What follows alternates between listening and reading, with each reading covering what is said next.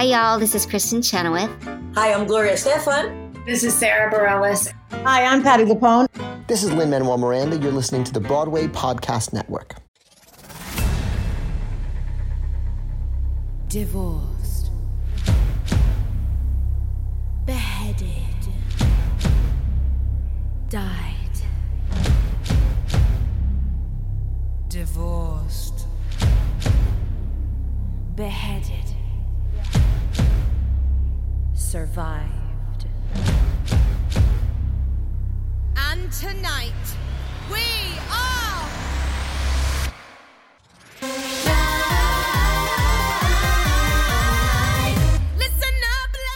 Hello all theatre lovers, both out and proud and on the DL. Welcome to Broadway Breakdown, a podcast discussing the history and legacy of American theatre's most exclusive address, Broadway. This series is called The British Invasion.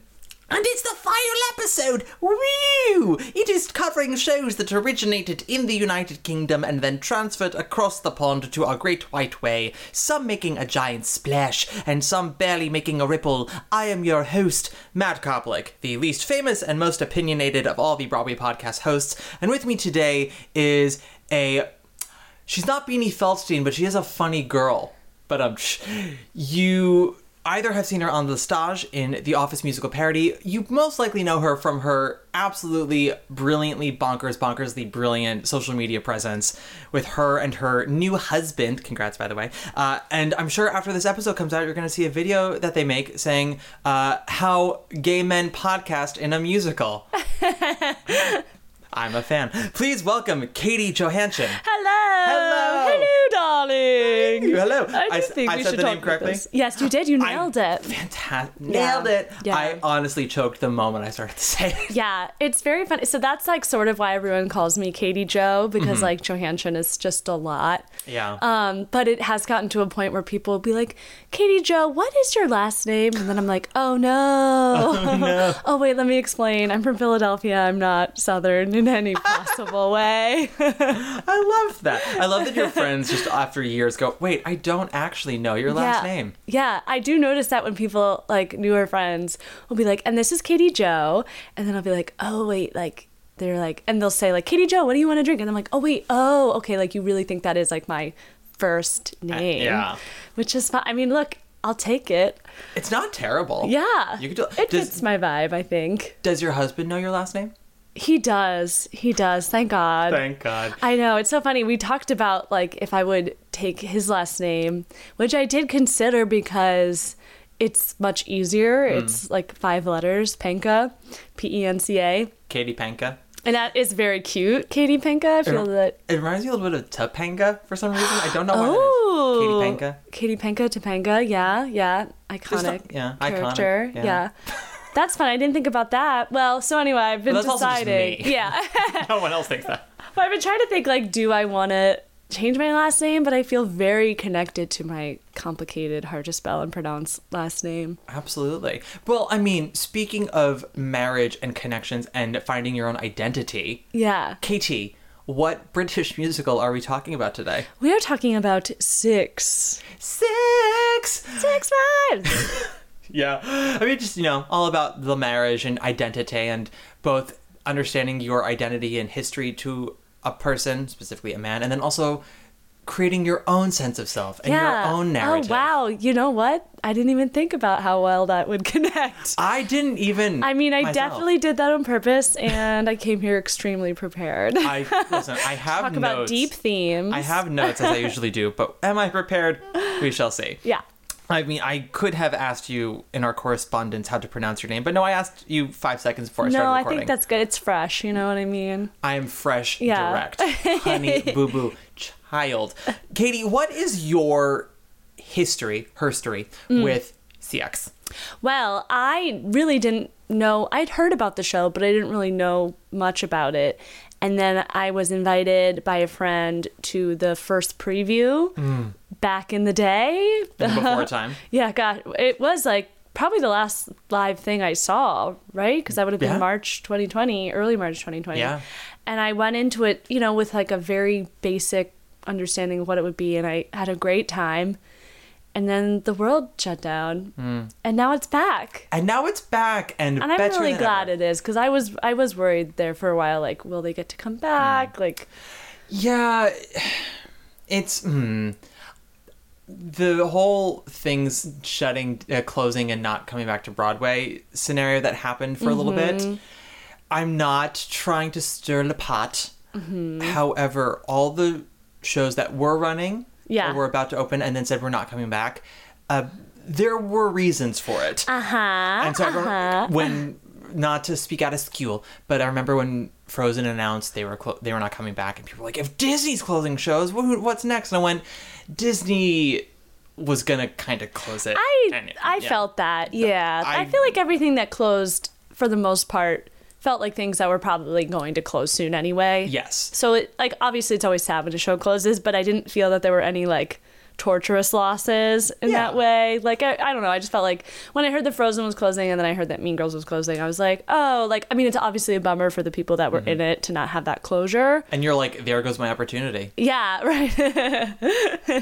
I really was gunning for Olaf, but I was gunning for Regina, Yeah. and then they were like, no. I mean, I was like, I have the attitude and the legs. All I need is the high note. Exactly. Yeah, no, I mean, yes, it's always sad when a show closes because it's the end of a chapter, but with every closing comes A national tour. and also a birth of a new show. Yes. That's the nature of Broadway. Yes, Which is why whenever people go, oh, so you want people to get have no jobs, be out of work, and went, well, I'm excited for the new work that's about to come to other people. It's a circle of strife. Also, like, I don't know, that's sort of snarky for people to say. It's like, of course, we don't want people to be out of work, but we're actors. We're always out of work. Yeah. It's gonna happen eventually. No one went into theater being like, job security. Right, exactly. Yeah. And also, like, very rarely do you have people who stay with the show for the length of the run. I mean, I think a handful of people. Usually people are out after a year, sometimes two, because with that kind of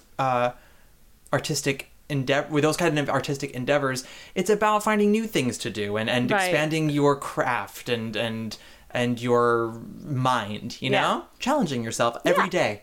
Yeah. Yeah, it's not just on social media. Exactly. Exactly. But so the good news is that Six did not close. Six actually opened. We'll get to all that in just a minute. Yay. Although it's pretty fresh in people's minds, I suppose. When this episode comes out, it will have been running for almost 2 months. Oh, great. So these come out on Thursdays. Okay. And I did the math right before you came over, and I realized this episode would technically come out on Thanksgiving. Oh, wow. Yeah. So I've been very thankful for that. I am thankful that we're giving the people what they want. You're welcome. But Katie Joe, I was wondering for your little insight, your large insight, your wonderful, very important insight. This is a feminism episode, okay? It's my big insight. Let's not get graphic here, okay? Yeah. So, but do you think, in your wisdom, in your married wisdom, you are someone who found someone who found you? That's very difficult to do. So you have more wisdom than I do. Okay. Should I release this on a Friday instead? Oh. The day after Thanksgiving, when people are filled up with food and need something to listen to while they're lying down. That's true. I mean, Friday is sort of famously the day of, like, lazy activities. Yeah. I feel like that could be a good idea. Okay. Yeah, like, because a Friday, I feel like, is usually the day, you just sort of, like, loaf about. Maybe you go for a walk at most, but ultimately, like, I like to go to the movies the day after Thanksgiving. That's a good thing to do. I wonder what I might see at the movies. Will Spencer be out by then? Speaking of British royalty, I'm so excited. I cannot wait. By this point, I will have seen Diana on Netflix. Oh, well, The Bachelor in Paradise finale is tonight. My plan was to go home and continue my, like, British royal musical day and finally watch it, because I've been dying to watch it, but I was at a wedding all weekend. But watch it this week. I'll watch it. So we do not follow each other on Instagram yet. Right. But I mean, I've been a stalker fan, but I didn't want to start following you until I met you. But point is, sometimes when I'm home alone, I grab a bottle of wine and I find something to watch on the TV that I haven't watched before. So mostly it's been like the shitty Disney remakes. Oh, the Aladdin's, Beauty and the Beast, Lion King, stuff like that. Yeah. And I Instagram story the entire thing. Oh, yes. I was going to do Diana yesterday. and then all the apps shut down. Oh my gosh, that's right. And I had announced it too. And it That's was so like, funny. I take it personally that Facebook was like, oh no, the internet cannot handle your drunken take on Diana on That's Netflix. so funny. But I will have watched it by now. Yeah, by this point. dear listeners, if you remember the digital apocalypse, the great digital apocalypse of early October 2021, that is what we are referring to. Absolutely. I think of it as the 6-hour cleanse. Yeah, I know. Everyone was like, wow, this is good. We all need a break. And I'm like, as I read everyone saying that on Twitter, as I scroll for hours, I was like, yeah, it's annoying, but it'll be back. It'll be back. And then it came back and no one changed their ways whatsoever. Oh my God, what a wonderful vacation that was for 5 hours. It's like, girl, those are 3 episodes of The Queen's Gambit that you just made it through. Exactly. I just continued to binge Real Housewives of Beverly Hills in peace, so... Speaking of the Real Housewives. Oh, yes. It's 6. Yes. Yes. So you saw it. Were you familiar with the music before you saw it? No. Okay. I really went in blind. I love that. Yeah. Were you familiar with the Tudor history before you saw the show? Yes. Wonderful. Yeah, I'm into history stuff. I can't say that I totally am, but I will say Anne Boleyn is one of my most passionate historical figures. Yeah. You know those questions. Super interesting. Those questions when people go, "Who are the 3 people you'd invite to a dinner party?" I'd invite Anne Boleyn, Yeah. Mr. Rogers, and Howard Ashman. Wow. Great choices. Thank you. Well, Ashman and I would just talk Broadway all day long. Right. Mr. Rogers would teach me how to be a better person. Yeah, And then Anne Fair. Boleyn would just be like, "Here's how you get men to change a country for you." Yeah. I have lots of questions. I have so many questions Lots for of her. questions. She got a lot done in a short amount of time. She did, and like the landscape of England would be so different if she didn't exist. It's really wild. Yeah. I love all like Tudor content for that reason. Did you like The Tudors? I tried to watch that one. That's like where they're all just so hot, right? Yeah, everyone's hot. That's like the problem. I'm like, they're too hot. Like Yeah. those people were butt ugly. Well, I thought Natalie Dormer was a convincing Anne. Oh, well, she was very, very well cast in that. But they claimed that Jonathan Rhys-Meyers was going to get uglier as the show progressed. Yeah. And they didn't totally get there. They gave him a beard and he gained a little weight. But like, the thing with Henry is that he was supposed to be pretty handsome when he was younger. And then we'll get into it with Boleyn and Jane Seymour. But yes. And also beauty standards at the time were different. Absolutely. So like if everybody's ugly, then somebody has to be hot. Like, you know what I mean? Somebody has to be hot. Exactly. But that's good. So we can talk about all that history as we talk with the show. So were you kind of geeking out with a lot of the stuff when you watched the show? Yeah, I mean, I thought what they did with it was like super, super clever. And I'm obviously more familiar with like, you know, the OG Catherine and Anne Boleyn. So it was interesting to sort of hear the stories of the later wives because I don't know as much about them. I mean, their lives are not as long as Catherine of Aragon's, nor are they as tumultuous as Anne's. Yeah. Which is probably why. But yeah, they each have some good stuff. Yeah. And I mean, I will also say to people who love Six is a great jumping off point to get into Tudor history. It is not exactly accurate. No. Nor does it necessarily need to be. Ultimately, it's 90 minutes long. Yeah, maybe even be like a little less than that. Yeah, you know, Tudor history, it goes back thousands of years. So. Exactly. And some of the facts that they do say in the show are not 100% accurate as well. But the general idea is correct. And even the details are not so important so much as it is about the angle that each wife gets in the show. Yes. I do hope that people wouldn't expect it to be like a full-blown history lesson. I mean, Hamilton, everyone's like, it's exactly that. And then Lin-Manuel Miranda comes out. He's like, well, actually, Angelica and Eliza had brothers, which I just failed to include. Yeah, well, no one cares about men. No one cares about men. The only reason I care about them is because I'm, for some reason, attracted to them. Yeah, I mean, same, but like, ultimately, it's all about the sisters. Yeah, it's all about the sisters.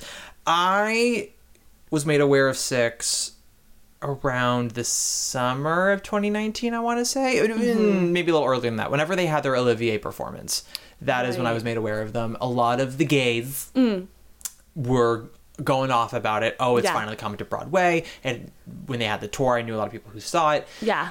And I really wanted to see the show. I didn't want to listen to the music until I saw it. Yeah. That was really important to me. I really try not to get I like spoiled. to do that too. Yeah, I try not to get spoiled by it. ahead of time. And then the world shut down. I was like, well, who knows when I'm going to get to see this show. Right. So I caved and listened to the score. Yeah. Loved it. It's become a go-to gym playlist for me. Yes, very good for that. Very good for that.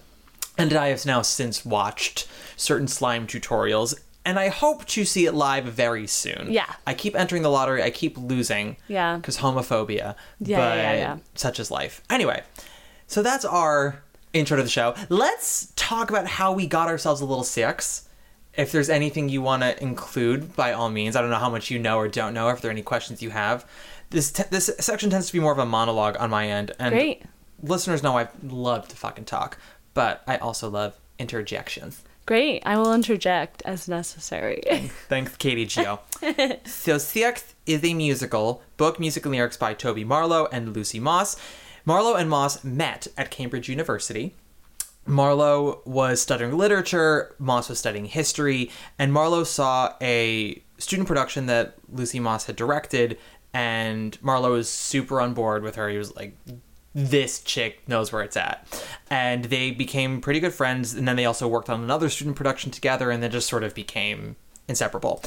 Marlowe was an aspiring songwriter, had a lot of experience in theater, was a child performer, worked on stage and in film. Moss got into musical theater through dance. She, I think, did a lot of ballet and choreography, then went to a musical theater school before going to Cambridge. 2016, Toby Marlowe was chosen to write an original musical for the Cambridge University Musical Theatre Society. Ooh. Yeah, let's say that. Everything's so much fancier in the UK. Right? The Cambridge Musical Theatre, the Cambridge University Musical Theatre Society. Yeah, mine was like Shooting Star Summer Stage. Well, at Emerson we had our Musical Theatre Society, but it just doesn't sound as fancy. No. Especially when I know the shows that we did. Right. Musical Theater Society. Yeah, Emerson College's Musical Theatre Society. But they let me stage Carousel, so we let them go on. Yes. Yeah, go off, sis. So this is actually where it is fancy, though. The musical was going to have a spot at the Edinburgh Festival Fringe, or the Fringe as it's called. And Yes. listeners will remember the Fringe for being where Alan Bennett's Beyond the Fringe premiered with, what's his face? Dudley Moore, and that's also where Rosencrantz and Guildenstern premiered. More recently, that's where Fleabag premiered a few years ago. So Right. it's a spot, but Yeah. it's not a guaranteed jumping off point because there are over 3,000 entries every year. It's open access, so there's no selection. You go. And they have 1 million theaters of various sizes. Some are, proper 100-seat theaters. Some are literally a 20-seat, bathroom. And it's what you make of it. And your show can either do very, very well, or it can sort of go by unnoticed. Marlowe didn't know what kind of show it was going to be, but they did know that it was going to be predominantly a female or non-binary cast. Cool. And also knew that it was going to include a lot of pop music, and it was going to have a famous subject matter. It wasn't going to be an original story or adapted from a book. It was going to be something maybe historical. And had a couple of ideas. One was The Real Housewives of Shakespeare. I love that. Yeah. I don't watch any of the Real Housewives stuff, I know. I'm a recent convert, so I can't really admonish you too much. I don't... I said this once before, and I don't mean this in a judgy way. I swear this is just my own journey. The only two pieces of reality show I watch are Drag Race and Great British Bake Off. Yeah. Because both great shows. Wonderful shows. I just don't love making people famous for doing nothing. Yeah. I hear that. Yeah. I hear that. And that's how I used to feel. I used to be I used to very much suppress and judge my interest in reality television because I was like, ugh, these people don't deserve it. They don't do anything, whatever. Real television's where it's at. But over COVID, I just sort of embraced my actual love for reality TV and just leaned in all the way. Okay. Because I was always I watch The Bachelor, but it's just to make fun of it, which is true, but also I love it. And you know all their names. I know all their names. I'm extremely invested. And then then I got, Great British Baking Show is everybody loves that. If you don't, I'm sorry, what's wrong with you? You might be dead inside if you You don't love yourself if you don't love that You show. don't like nice things. No. It's that show is just sort of, what's the word I'm looking for? It's medicine. It is. It's just delightful. You know those phrases people always say on YouTube videos, this cleared my skin and cured my crops, stuff like that?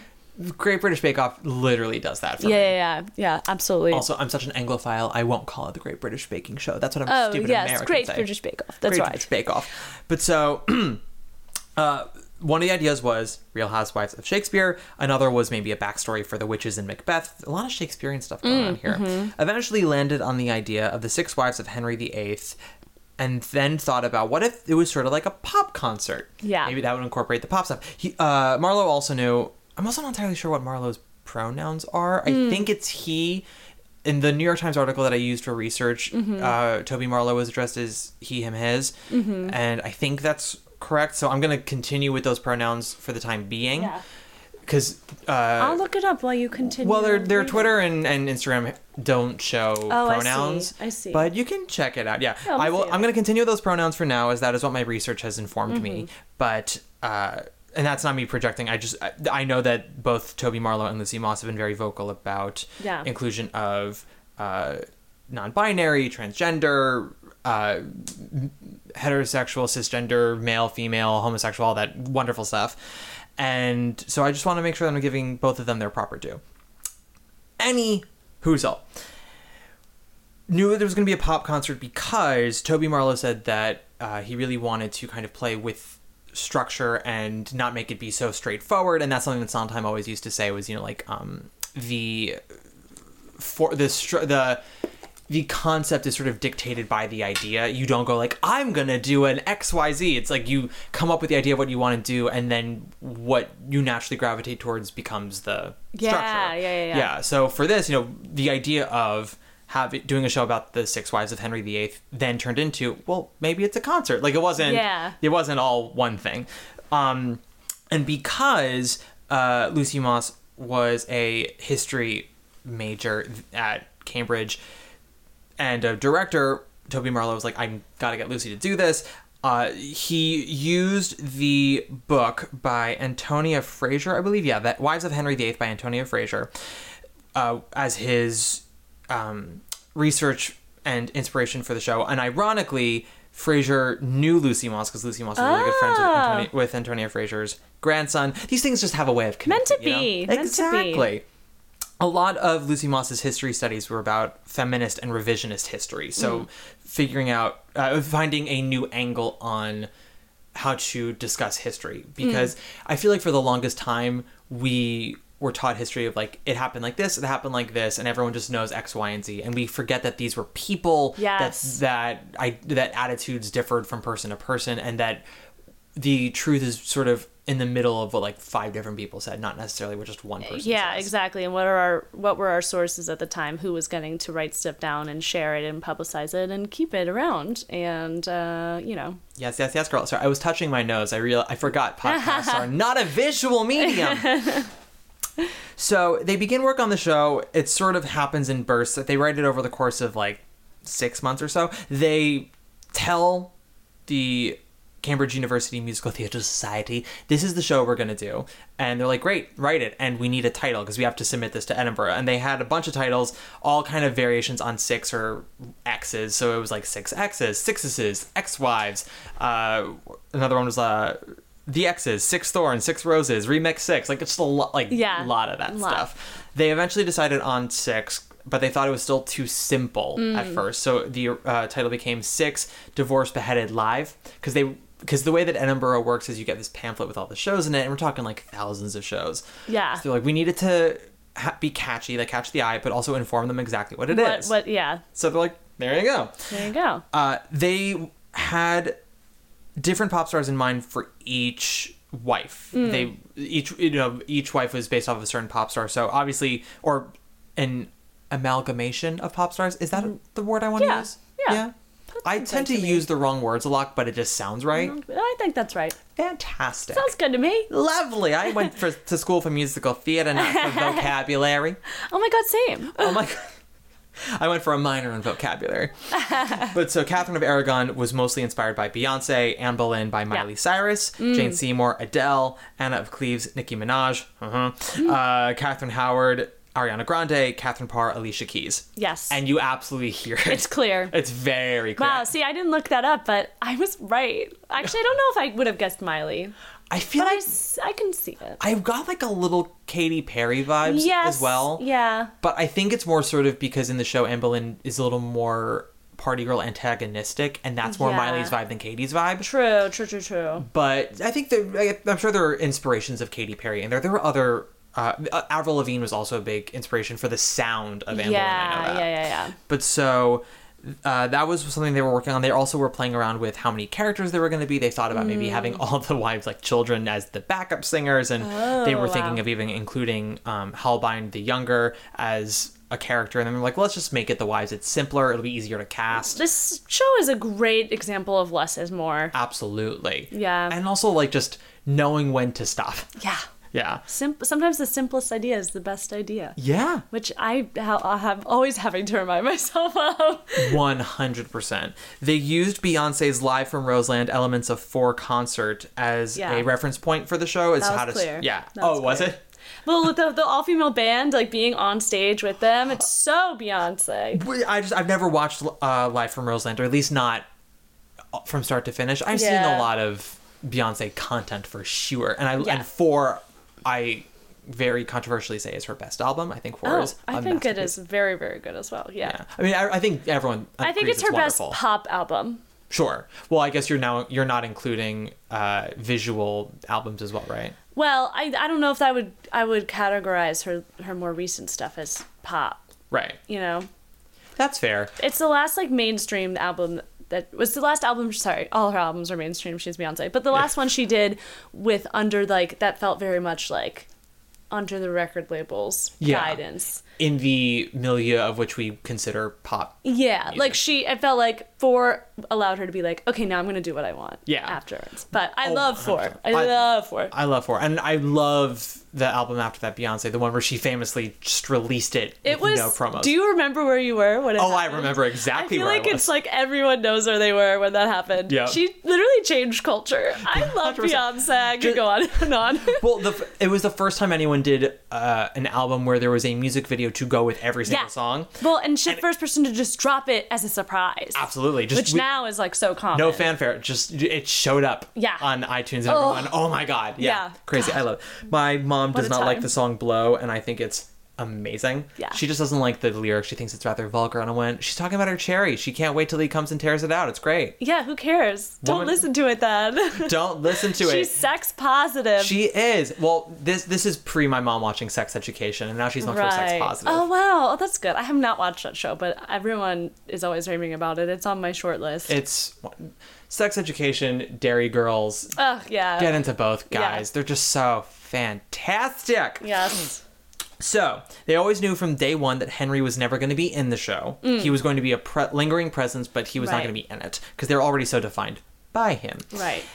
They, as I said, they decided to sort of call the show Six, Divorce Beheaded Live. It's just going to be the Six Wives. They go to Edinburgh, and the show does not win any awards, but they get some very encouraging reviews. And by the end of the run, they end up selling out the last couple of shows. Great. And they start getting some good feedback. They do a second production back at Cambridge, and Toby Marlowe knew George Stiles of Stiles and Drew. He of Betty Blue Eyes. He of half of the score to Mary Poppins on stage. Wow. Did they also do Honk, Stiles and Drew? I think they did. I don't know. I never did honk as a kid, so I don't have the allegiance to it that a lot of people do. You don't have the allegiance to It's a Poultry Tale. Bum, bum, bum. I know. I need to educate myself because I know it is canon. I just feel like if you didn't do it as a kid, I know. My listeners are very aware that I say this quite a lot, but I do think it is apropos here, Katie Jo. Yeah. You're an uncultured fuck. I agree. I know. I really showed my hand there by admitting I don't know anything about honk. You know, here's the thing. I know Jessie J was in it, and I have watched that clip many times. Yes, she was. Because it is iconic. It is so iconic. Jessie J. Oh my God. Why wasn't she an inspiration for one of the queens? I mean, her presence is everywhere. She's like, It's she's true. like a pop star. It's so interesting that she's like blown up as much because it's almost like she's too good. Yeah. I feel that way a lot. She's consistent and she's real and she doesn't need studio mixing to sound good. She just like comes out and is amazing. And she like loves musical theater. Yeah, that's where she got her start. What do you want to see her in on Broadway? Oh, geez. Well, put a pin in that because that's a question that we're going to come to I at know. the end of the episode. We can think about that. Yes. I mean, honestly, I'd see her in this, but Yeah, but no, it has to, I want it to be something sure. like... Well, so before we go into her on Broadway, what song from Six would you most want to hear Jessie J cover? Oh, wow. I mean, any of them would be insane. Yeah. I think I'd want I'd see, I don't remember the names of the songs. The I Don't Need Your Love? The last one. I think, and I know that the show is very fluid in terms of how it casts ethnicities, but, and I do know that Catherine of Aragon tends to be cast with an actress of color, but I do think that No Way would fit Jessie J's voice I mean, the best. that one definitely feels like a song that she would release. 100%. That's the thing. I'm like any of those songs. I just want to see her riff as much as scientifically possible. Just because, like, she can. And I don't normally want that. I don't want people riffing too much. But for her, I'm like, no. As much as possible, just so we know what it's physically possible. Oh, sure. I want to see Jessie J play Phyllis in Follies. And I want to hear the riff she does on Could I Leave You? So you read a Bible verse that I'm cursed because I was your brother's wife. You say it's a pity because quoting Leviticus, I'll end up kiddyless all my life. Well, Daddy, weren't you there when I gave birth to Mary?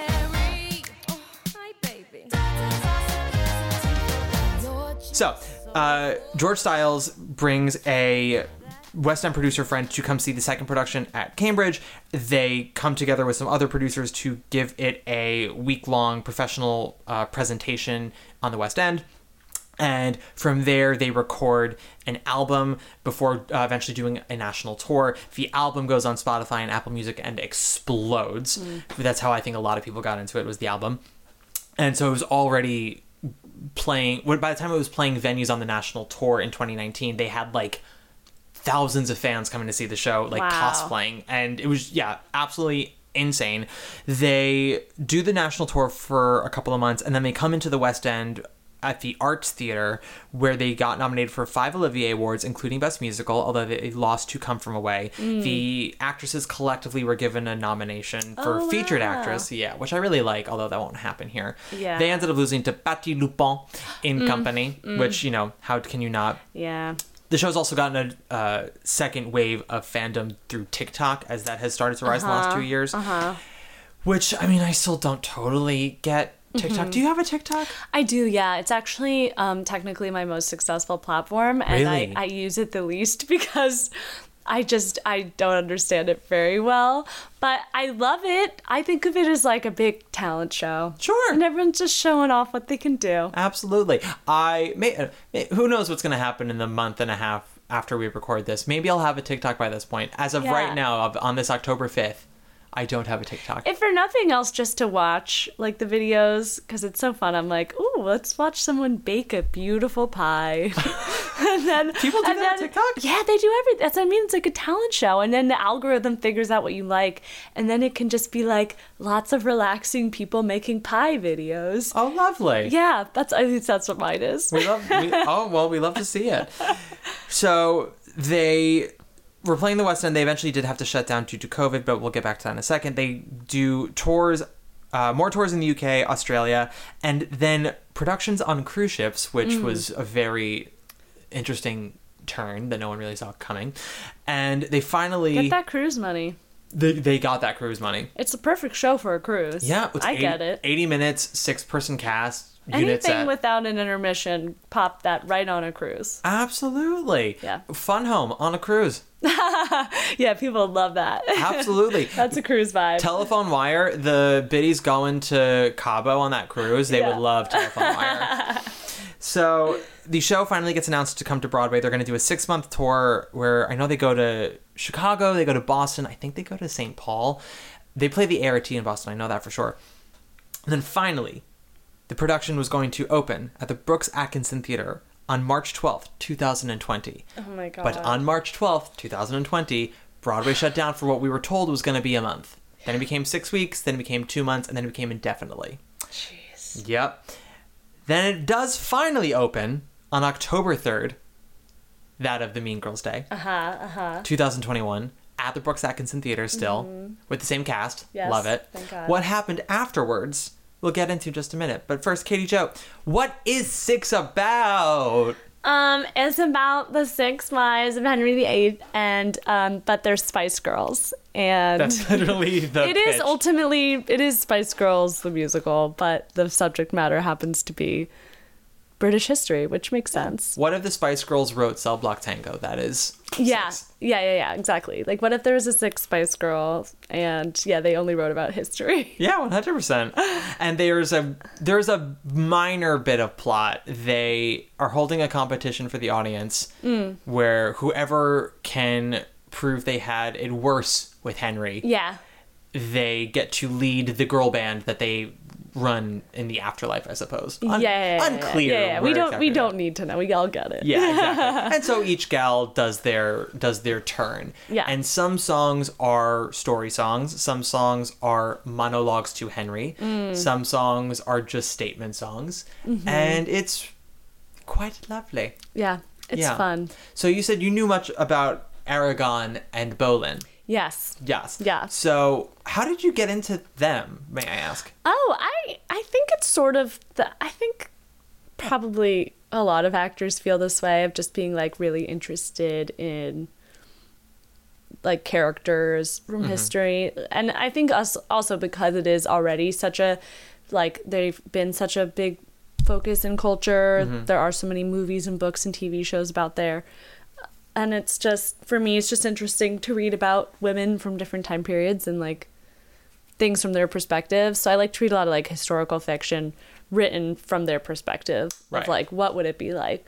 Yeah. Which is kind of exactly what this musical is. So yeah. I was already going to like it. Yeah, with like a Gen Z vibe to Yeah. it, though. A lot of that verbiage. Very Gen Z. I grew up really into like American Girl dolls, and like there was this book series called like Dear America. And it was yes, did you read? I Were you a did. fan? There also were books like that were. I think I have a Dear America book behind you, but it's a God. boy. It's a boy in a Japanese internment camp. Oh my god. Oh Yeah. yeah, wait, here it is. Oh, yeah, right there, right next to Harriet the Spy. Oh my gosh. Also loved Harriet the Spy. I mean, I think you would love my entire book I know, collection. I need to really go through this. Absolutely go through it. And then my DVDs behind me as well. My book, Yeah. my room, guys, is a clutter of books, DVDs, and scripts.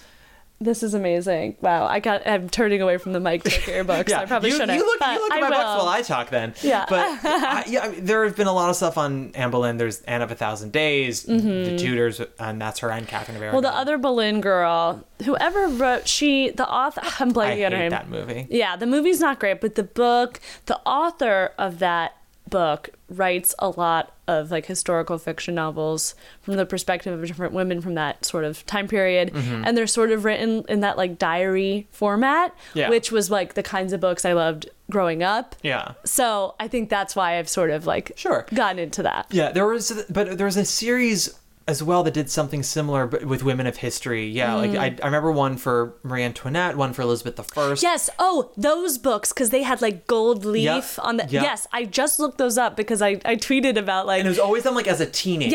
Yes. Oh my God, because that Marie Antoinette one was like blue and it had the gold leaf cover. Oh, and Cleopatra, I think, was yellow. Oh, it was like the Princess. No, not Princess Diaries, because obviously Princess Yeah, but Diaries is something like another that. iconic series. Yeah. But I was just thinking about that Yeah. because yes, I liked those books as well. And they made a mini series of those books as well. I remember they did one with Elizabeth I. Oh my God. And the actress who was the alien sister in Stepsister from Planet Weird played Elizabeth. I'll never forget it. Oh my! I don't know There's that. only I just remember one scene in particular because it takes place while Elizabeth is a teenager Okay. or a youngish teenager. Right. So Henry has not died yet. Okay.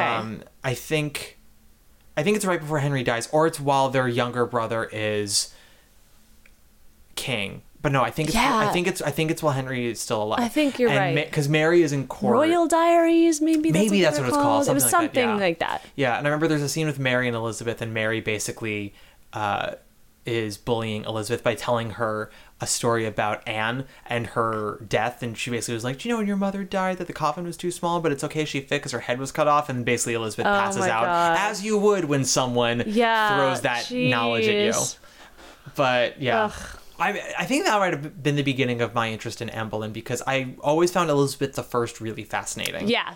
And then finding out about her mother and then how that came to be, I was like, well, who's this chick? Yeah. I only watched The Tudors because I was waiting for Anne. And they tease it in like the first or second episode that she's coming. Yeah. And I was like, when's she coming? When's she coming? Yeah. And then finally she showed up. The other Boleyn girl, did not read the book, but I saw the movie because I thought the trailer was amazing. I was like, Natalie Portman, that's actually pretty good casting. Right. That was good casting. And then I was just so upset with all of the historical inaccuracies of it. Right. Just like that Mary was weirdly like the king's true love. And I was like, Yeah. She was just the one they threw at him first and she put out, and then he got bored with her and then got Anne after her.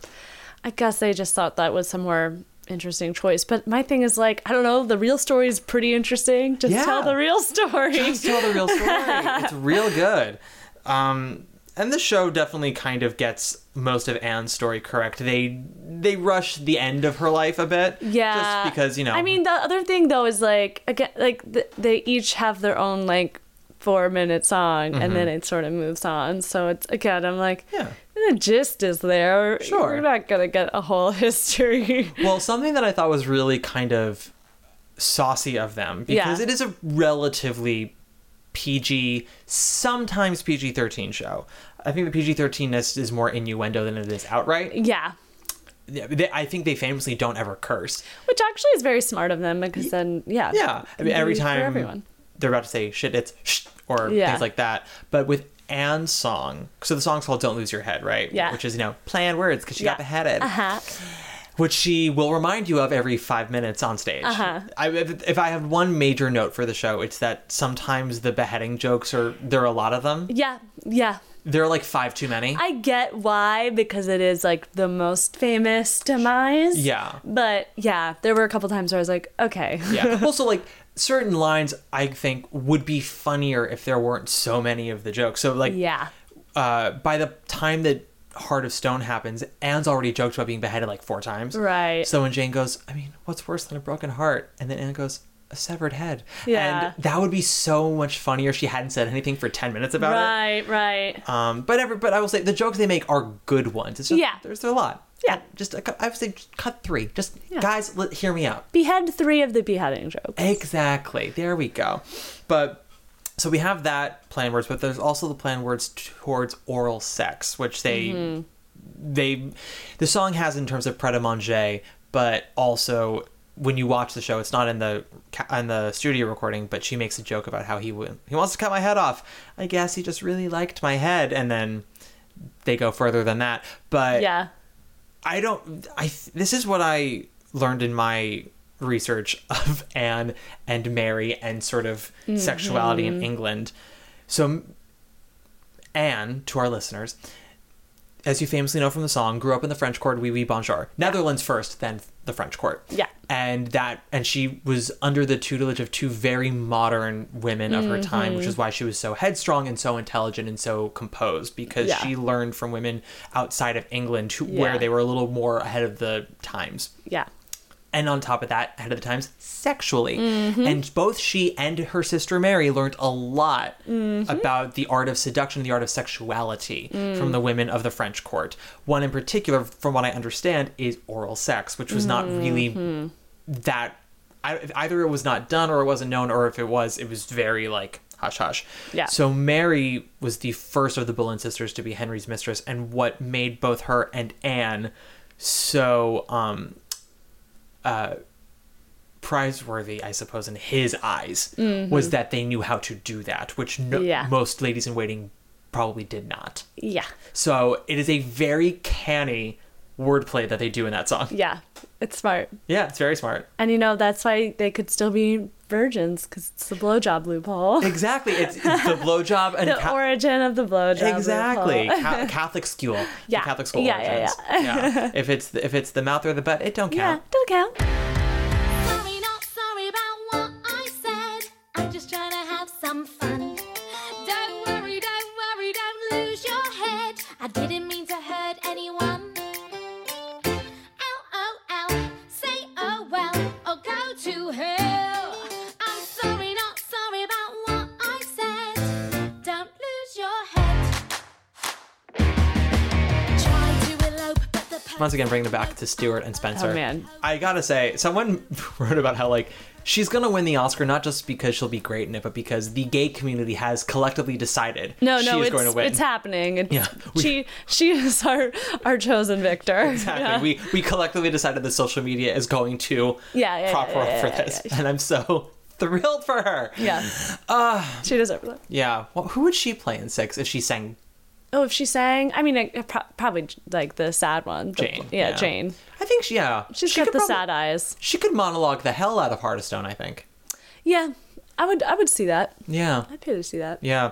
Although I will say, that was probably my least favorite song, and if the actress playing her didn't have such a spectacular voice, I don't know if I would have liked that. Yeah. Abby Mueller does a really great job. It is the song I skip most on the album, mostly because, like... It's also, like, content-wise, I'm like, oh... Yeah. Should we really feel for them? Like, he was such a bad person. Well, so... And they handle it well in the show. They make jokes about it, but... Well, so we'll discuss the Jane Seymour of it all in a second. Yes. Catherine of Aragon. I mean, in some ways, is the most enduring of the wives. She was married to him the longest. Yeah. I think she even lived the longest, technically speaking. Yeah. Because she died in her 50s, 60s. Yeah, that was pretty old back then. That was, and a lot of these women, first of all, I mean, you have Jane who died at like 29, you have Anne who died in her late 20s. Anne's age we don't ever truly know because her father, who was like the Mama Rose of the Boleyn family. He was. He was like, he burned his daughter's birth certificates. Wow. He wanted, because he wanted them to sort of be whatever age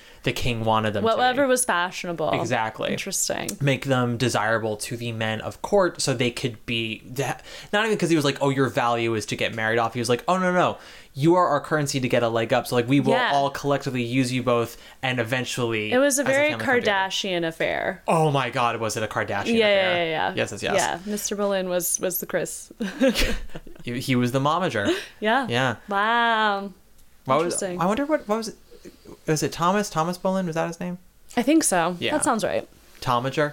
Tomager. Yep. We found it. We got there. We got there. But Catherine, for those who don't know, because the show doesn't really... They talk about it a little bit, but they don't really go into detail about this. Catherine of Aragon was at first married to Henry's brother. Mm-hmm. What was his name? Arthur, yes. Arthur died within a year due to the sweating sickness, which stayed in England for like a solid 20 years. Yipes. And no one ever really knew what it was because it wasn't the flu necessarily, because it could also kill you really quickly. Yeah. And similar to COVID, it was like, it killed some people immediately. It didn't kill other people. Yeah. Some people just weakened. Because Arthur died of it, and then 25 years later, Anne got it, and so it was in England for a while. Yeah. So keep that in mind, y'all. but hey, things they got through, and so shall we. Yes. But yeah, so she marries Arthur. He gets sick and dies, and she wasn't queen yet when she married Arthur because Henry and Arthur's father was still alive, and then his wife died, and then Henry's father thought about marrying Catherine himself. Right, I remember that. Yikes. Creepy. Yeah, and then luckily Catherine's dad, who was the king of Spain, said, absolutely not. Yeah. Yeah, because she was married to them as sort of a treaty, sort of to tie the countries together. And so basically, it was then decided she was going to marry Henry, but Henry was 9 at the time, something like that. Right. Yeah, and so he had to be of age first. So she basically was a prisoner for 7 years. They kept her like captive. Yeah. But, I mean, when we say prisoner, we don't mean like she was in the Tower of London. She was living fine, but she wasn't... She was like, I mean, it's probably how like Diana felt. Like, they were like, you're technically free, but not really. Like, you're in a mansion, but you have to stay there. Very much so. You don't get to have say over anything and they didn't like give her a very high allowance, so she was like sort of living in, rich person's version of poverty. Yes, rich but cash poor. Yeah. Very much that. Exactly. But marry they do when Henry turns 17, and I believe his father dies pretty soon after they get married, and they get coronated pretty quickly. Catherine has quite a few miscarriages, ends up giving birth to Mary, Mary the First, in 1516, and after that just was unable to get pregnant ever again after like the 3 or 4 miscarriages. Yeah. There are also rumors that Henry might have actually been impotent, which is why a lot of the women that he was married to had trouble getting pregnant. Yeah. And why there might have been actual adultery with some of these women. Right. Did you ever watch The Handmaid's Tale? Yes. I only watched the first season, but they discuss it where like all the men of the state who are trying to procreate, they're all sterile. Yeah. And so the handmaids who are trying to get pregnant, like they're getting pregnant usually by outside men. Yeah. And then claiming that it's the Right. generals or whatever. So there is a big theory that's been I think statistically that makes more sense than him marrying 6 women who all have problems getting pregnant. literally. So it's entirely possible. But then it also kind of goes into the whole adultery thing where it's like, well, of course, you know, Anne and Catherine Howard might have had affairs of like, you want them to get pregnant and you can't do it. Yeah. They need, and that was at a time where it was never the man's fault. Right. There was something wrong with the woman, especially when it came to gender of the baby, which we now know due to science that it's actually the husband's DNA that determines that. Or sorry, the father's DNA. Not every father is a husband. Mm-hmm. Sorry, that was very heteronormative of me. That was very matrimonial of me. Monogamy is a prison. I've said it before. I'll say it again. Sorry, Katie Jo, you're a prisoner. Oh my God, help. No, lock you up and throw away the key, Free right? me. Yeah, I'm miserable. No, I just want to be in jail too. Yeah. Especially if it's like Oz, please. So, yeah, this is all to say, going back to Catherine's number, no way. Yeah. It's at the end of her time with Henry, so we don't really learn all that stuff. Yeah. Do we even learn in the show that she was married to Arthur? I don't think so. She mentions it, yeah. Oh, she does? Okay. She does, yeah. Okay. Yeah. Yeah. Oh, actually, and It's they just mention also quick. You know? They do mention in the song, yes, the Leviticus bit, because when Henry wanted to divorce her for Anne Boleyn, he was trying to do it on the grounds of it was a sin in God's eyes because she was his brother's wife, and claimed, oh, they must have slept together. Yeah. Because if they hadn't, then we would have a son by now, we wouldn't have all these problems, etc., etc. Right. And she always claimed that they had never had sex because Arthur was too sick. Yeah. But yeah, so like they were talk about basically like on their honeymoon when he died. They were like at the palace in Wales or whatever, and he like died right away. Yeah, he got sick like on a Monday, died on a Wednesday. Yeah. Very much so. Yeah. Yeah. So No Way is her plea. It's basically inspired by her speech at Blackfriars, where when she's having a trial where they're determining the validity of the marriage, which is all just for show because he's going to do what he wants, obviously, as we know. And she does her whole speech to him, and that's what No Way is about. What do you think of No Way? I think it's the strongest song. I think that's part of why it's like first. Or I mean, they're all great songs. Yeah. But it's definitely the one that it's stuck in my head the most. It is very catchy. It's very, very catchy. It's very fun. I think it kicks off the show and the vibe and sets the tone really well. Yeah, I think it's fun. It is fun. It's the one that I've seen. It's the one that I've mostly seen drag queens do from the show. Because again, you know, Don't Lose Your Head, super bop, and you and I are big Anne Boleyn girls, so like I love Anne's song, but it's a story song. It's harder to make it a performative number outside of the show. Right. Same thing with All You Want to Do, which I would argue I think is actually the strongest musical theater song in the show. Yeah. But it is not necessarily. Well, that one is like one of the few that has like an arc, like something is happening. Yes. And well, what's interesting is that Anne and Catherine have the 2 story songs, and they're the 2 beheadings.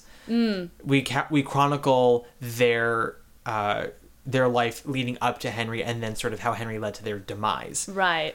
Yeah. Whereas Catherine is the longest wife, and you know, her song is a song to Henry. Jane is the last wife to have a child with Henry. Her song is to Henry. Anna of Cleves is more sort of a like, here I am song. Yeah. Which is, that is a song that I don't necessarily love to listen to, but I love to watch. Oh, it is so fun. Yeah. Yeah. I think all the songs are very well placed throughout the show in terms of like tonally what they're doing. Yeah, it's paced well. Yeah. That's a good middle of the show bop. Yeah, 100%. Do you like House of Holbein, by the way? I do. Okay. I do.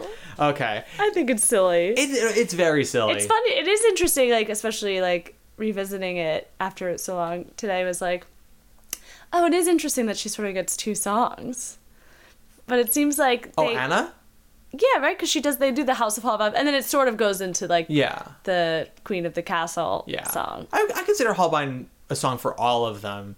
And it does allow actors like Jane Seymour and Catherine Howard to like be sillier, whereas they're not quite as silly for the rest of the show. Yeah. But yeah, it is the only song that's written to introduce a queen, whereas everybody else just kind of has discussions. Like Anna of Cleves gets like a full blown like, here's how we got Anna today. Yeah. Yeah. I get the vibe that it was like they wrote 2 songs for that character, and then they're like, didn't want to cut them or make a decision, and then it was like, we can make this like, and it doesn't feel out of place. I just sort of was like, oh yeah, technically it's 2 songs. Yeah. It's like one character, but well, I guess also because Anna and Catherine Parr, I would argue, have the least tumultuous marriages to Henry. Right. And so this is also where the show, why you can't necessarily take the show 6 at face value in terms of historical accuracy, because the way they portray Anna's thoughts on Henry and like her life is very much, screw him, screw men, I'm a boss, and here we go. And in reality, Anna of Cleves and Henry VIII actually got along very well. Yeah. Her nickname was the King's Sister. So there is the story that she was rejected for her looks, but I mean, they still got married, but they got it annulled within a couple of months. But also, there were other things apparently that led the marriage to being annulled. Part of it was also the cultural clash, being German and him being English. She was very kind of brusque and not standoffish, but she was not willing to play along with any of like his flirtations, really. Yeah. Part of because he was so much older than she was. There's a story that goes, in England at the time, they had a game where if you were betrothed to someone, the man would dress up in like disguise, quote unquote, straight out of like Shakespeare and fantasy books, and like would surprise his betrothed, and if she recognized him, it was like, oh, it's meant to be. And he did that to Anna of Cleves, and she was like, she didn't recognize him, she was like, get the fuck away from me. Yeah. Which, as you're supposed to do when a male stranger comes up to you. Yeah. But he got really upset. He was like, how could you not know it's me? She was like, I barely speak English and I barely know you. I just got here. Yeah, I just got here. But so because she never contested the annulment and was very much like, yeah, please, like, I'm happy to do whatever you want. Clearly not right for each other. Yes, gave her a very generous settlement, lots of property, very big allowance, and because of that they ended up having something of a friendship throughout the end of his life. And then she ended up becoming friendly with Elizabeth and Mary and Edward. Okay. Yeah, became very she was the only wife to become friendly with Mary, I believe. And obviously famously never friends with Mary, but yeah, she was the one wife that got along with all the kids. And I think it was because there was no drama of like, you're trying to be our new mom. Like, she was in, she was out, and she sort of stayed around. Yeah, good for her. Yeah, well, I think that's a very interesting dynamic. But again, you also think about it from part of the Six's motto is like, let's view this from a different angle. Yeah, she has 2 castles, she has a palace, she has all this money, she has no one to tell her what to do, she also never marries again. Yeah. No, I think the artistic choice they made makes sense. Oh, 100%. For like what her story is. It's like, haha, I got out of this with like all this shit, and like, I'm a boss ass bitch. Yeah, she's the queen of the castle. Yeah. You said that I tricked you, 'cause I didn't look like my profile picture. Too bad I don't agree. So I'm gonna hang it up for everyone to see, and you can't stop me, 'cause I'm the queen of the castle. Get down, you dirty rascal, get down. What I also really like about the song on a vocal level, because there is a lot of high belting in 6. Yeah. It's a nice reprieve from that. Yes, it's low. It's just, and I appreciate that it's a different vocal type. Yeah, and stylistically very different from other songs. And and again, having that right in the middle of the show, I think is nice. A nice reprieve. I think it also comes on a dramatic storytelling level. She has the least tumultuous marriage to Henry. Right. She has the most smooth sailing of life after marriage. Yeah. So it's just a very leisurely... So her song should be like easy and fun. Exactly. Because she's living the good life. Yeah. There's nothing's going poorly for her. Yeah. Yeah. Jane Seymour is one where she actually gets a bit more of a nicer edit than I think Yeah. history has been to Jane Seymour. History has said that Henry cared for her probably the most, or at least, but it's also the mentality of, sorry, let me rephrase this.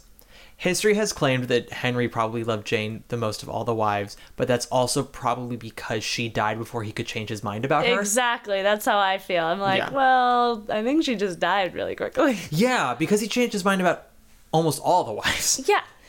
And then, like, yeah, it's like, oh, because she died so quickly, he Yeah. was probably, like, very sad about it because Yeah. he was still, like, into her. So then, yeah, they interpreted that as him being, like, in love with her the most. Yeah, But... and gave him a son, which he very much wanted. Right. Granted, it was a very sickly son. Yeah, I don't. I mean, Edward, I don't think ever really lived. First of all, he died at 15. Right. Became king at 9, which is crazy. Yeah. And then, king until he was 15. From everything I've ever read, he never was like healthy for long periods of time. He was always kind of frail, which is, I mean, the kind of like the, what's I'm looking for? The cruel irony of it all.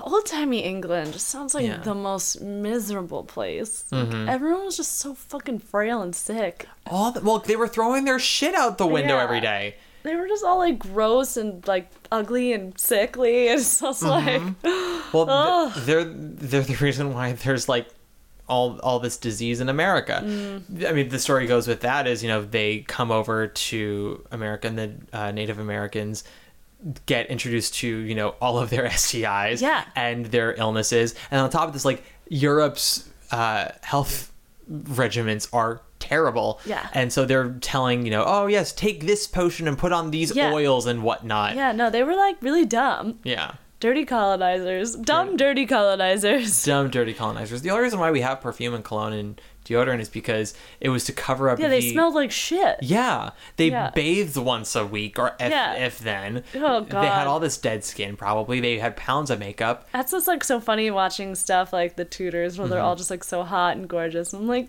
that place was a nasty, nasty shithole. Nasty shithole. Let's talk about it, please. There's a reason why Jane died in her late 20s. The other thing that they don't ever really talk about in the show, they do mention how like Anne was kind of antagonistic of Catherine, but I thought it would have been interesting to sort of show how Jane was then also antagonistic of Anne, because Anne was a lady in waiting for Catherine. Actually, so was Jane. Now that I think about it. Anne was not queen for very long. Right. So Jane was able to be a lady in waiting for both queens at one point. But when Henry got tired of Anne, and then also Anne was becoming a little too much for him because she spoke her mind every day. Yeah. And also was not providing him with the son that he needed. He's turned his attentions to Jane, and then Jane is not the like demure wallflower that she's portrayed as in the show. Yeah. Like, he gave her a locket with his portrait in it, which Yeah. she then would like show to everyone like in front of Anne Boleyn. There's another story that goes like she was in Anne's like chambers and was like twirling the locket and opening and closing it, just like, as you do, like, what you gonna do about it, ho? And then Yeah. Anne grabbed it and ripped it off her neck till her fingers bled. Oh my God. Yep. And then Trauma. And then there's another story which the Tudors decides to make true, which is that Anne, when pregnant with what ended up becoming a son, walked in on Jane and Henry, and that led her to miscarry. Oh my God. Yeah. Ugh. She had, I think, 2 So miscarriages sad. after Elizabeth. Yeah, very sad. Yeah. And one of the other miscarriages is apparently at a jousting tournament that Henry was at, where he got very injured. That the stress from that, and also the stress of Jane being there, led her to miscarry. Yeah. And that injury is what led to Henry's physical change over the years, because he got Right. something happened with his knee or his ankle or something like that, so he Yeah. couldn't really be physical anymore. And then, so he just gained a lot of weight. He also became a lot more stiff, and he limped, and he just started to become more of an old man. And Yeah. people also said that kind of changed his demeanor. Yeah. So, Makes sense. yeah, it all makes sense. But as I said, that's why we don't take 6 at face value. We enjoy it for what it is. Yeah. Yeah. So, we love No Way. We love I Don't Need Your Love. We love House of Holbein. We don't like Heart of Stone so much. It's fine. So, what is it about it that makes it maybe less interesting to you as the other songs? I just like I just love the like the comedic upbeat angle of the rest of the show.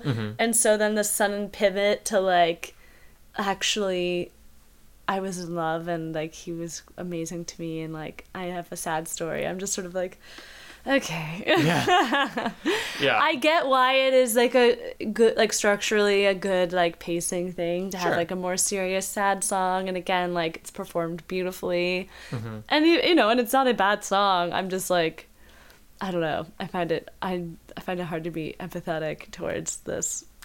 It doesn't also really like build up to that. It kind of comes out of nowhere. Yeah. Especially when we have 3 songs in a row. Like we have Ex-Wives, which is just, you know, a big, bold opening number. Yeah. No Way, which is a bop. Don't Lose Your Head, which is both a bop and a comedy number. Yeah. And then the way that they treat Anne's death afterwards, when Anne's like, oh my God, I'm totally dead. And they go, didn't you really die? Yeah, it was so extra. And then they go into Jane, and Jane's just like, serious. Jane is that girl in college where we're doing studio. Yes. And it's like, okay, we're trying out our Rodgers and Hammerstein stuff, and people are doing Can't Say No, people are doing Wonderful Guy, and someone comes in and does What's the Use of Wondering, and you're like, I thought we all agreed to do up-tempos. Yeah, no, she's just that girl like in the friend group that's just like always on the verge of tears, and it's just like exhausting. And Want to hear my monologue? yeah, exactly. just very, very fragile. Yeah. My friend Hannah Pocus, who's also very funny Instagram comedian, does a great character bit that reminds me of Jane Seymour. Just like it's like woman who's always on the verge of tears. of just absolutely breaking down. And Would you say it's she's a fun. woman on the verge of a nervous breakdown? You know what? I would say that. Yes, for the Okay. record, I would say that. Soon I'll have to go. I'll never see him grow. But I hope my son will know he'll never be alone. 'Cause like a river runs dry and leaves its scars behind, I'll be by your side. 'Cause my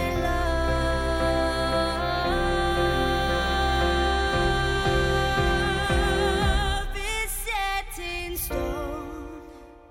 Yeah. They talked about in the New York Times article, like they always wanted the show to be light and fun. Yeah. They didn't want to take itself too seriously. Yeah. But they also, like, you know, like a good writer would, Mm-hmm. they said just because it's 80 minutes and frothy doesn't mean that we can't sort of really take this seriously as Yeah. writers. Like Yeah. they do their homework, which is great. And I talk about it all the time, like when we say, oh, it's not trying to break new ground, it's usually code for it's bad and poorly written. Right. Like, speaking of Diana, a review was like, lighten up, guys, it's fun. I was like, you're telling me it's not good and Yeah. telling me to get over myself. Like, No. something can be fun and be Yeah. well written. But also, like, something can, I think that, like, I mean, I haven't watched the whole thing yet, but the Diana of it all is like, so I might be wrong, but the Diana of it all, the vibe I get from the clips I've seen and whatever is that it's trying to be a different musical than it is or should be. It feels inappropriate to the subject matter, the tone that it seems to take. In I a lot love of the that, clips though. I've seen. Oh, like, I'm very excited to watch it. I can't but wait. I think that it is probably not a good musical. No.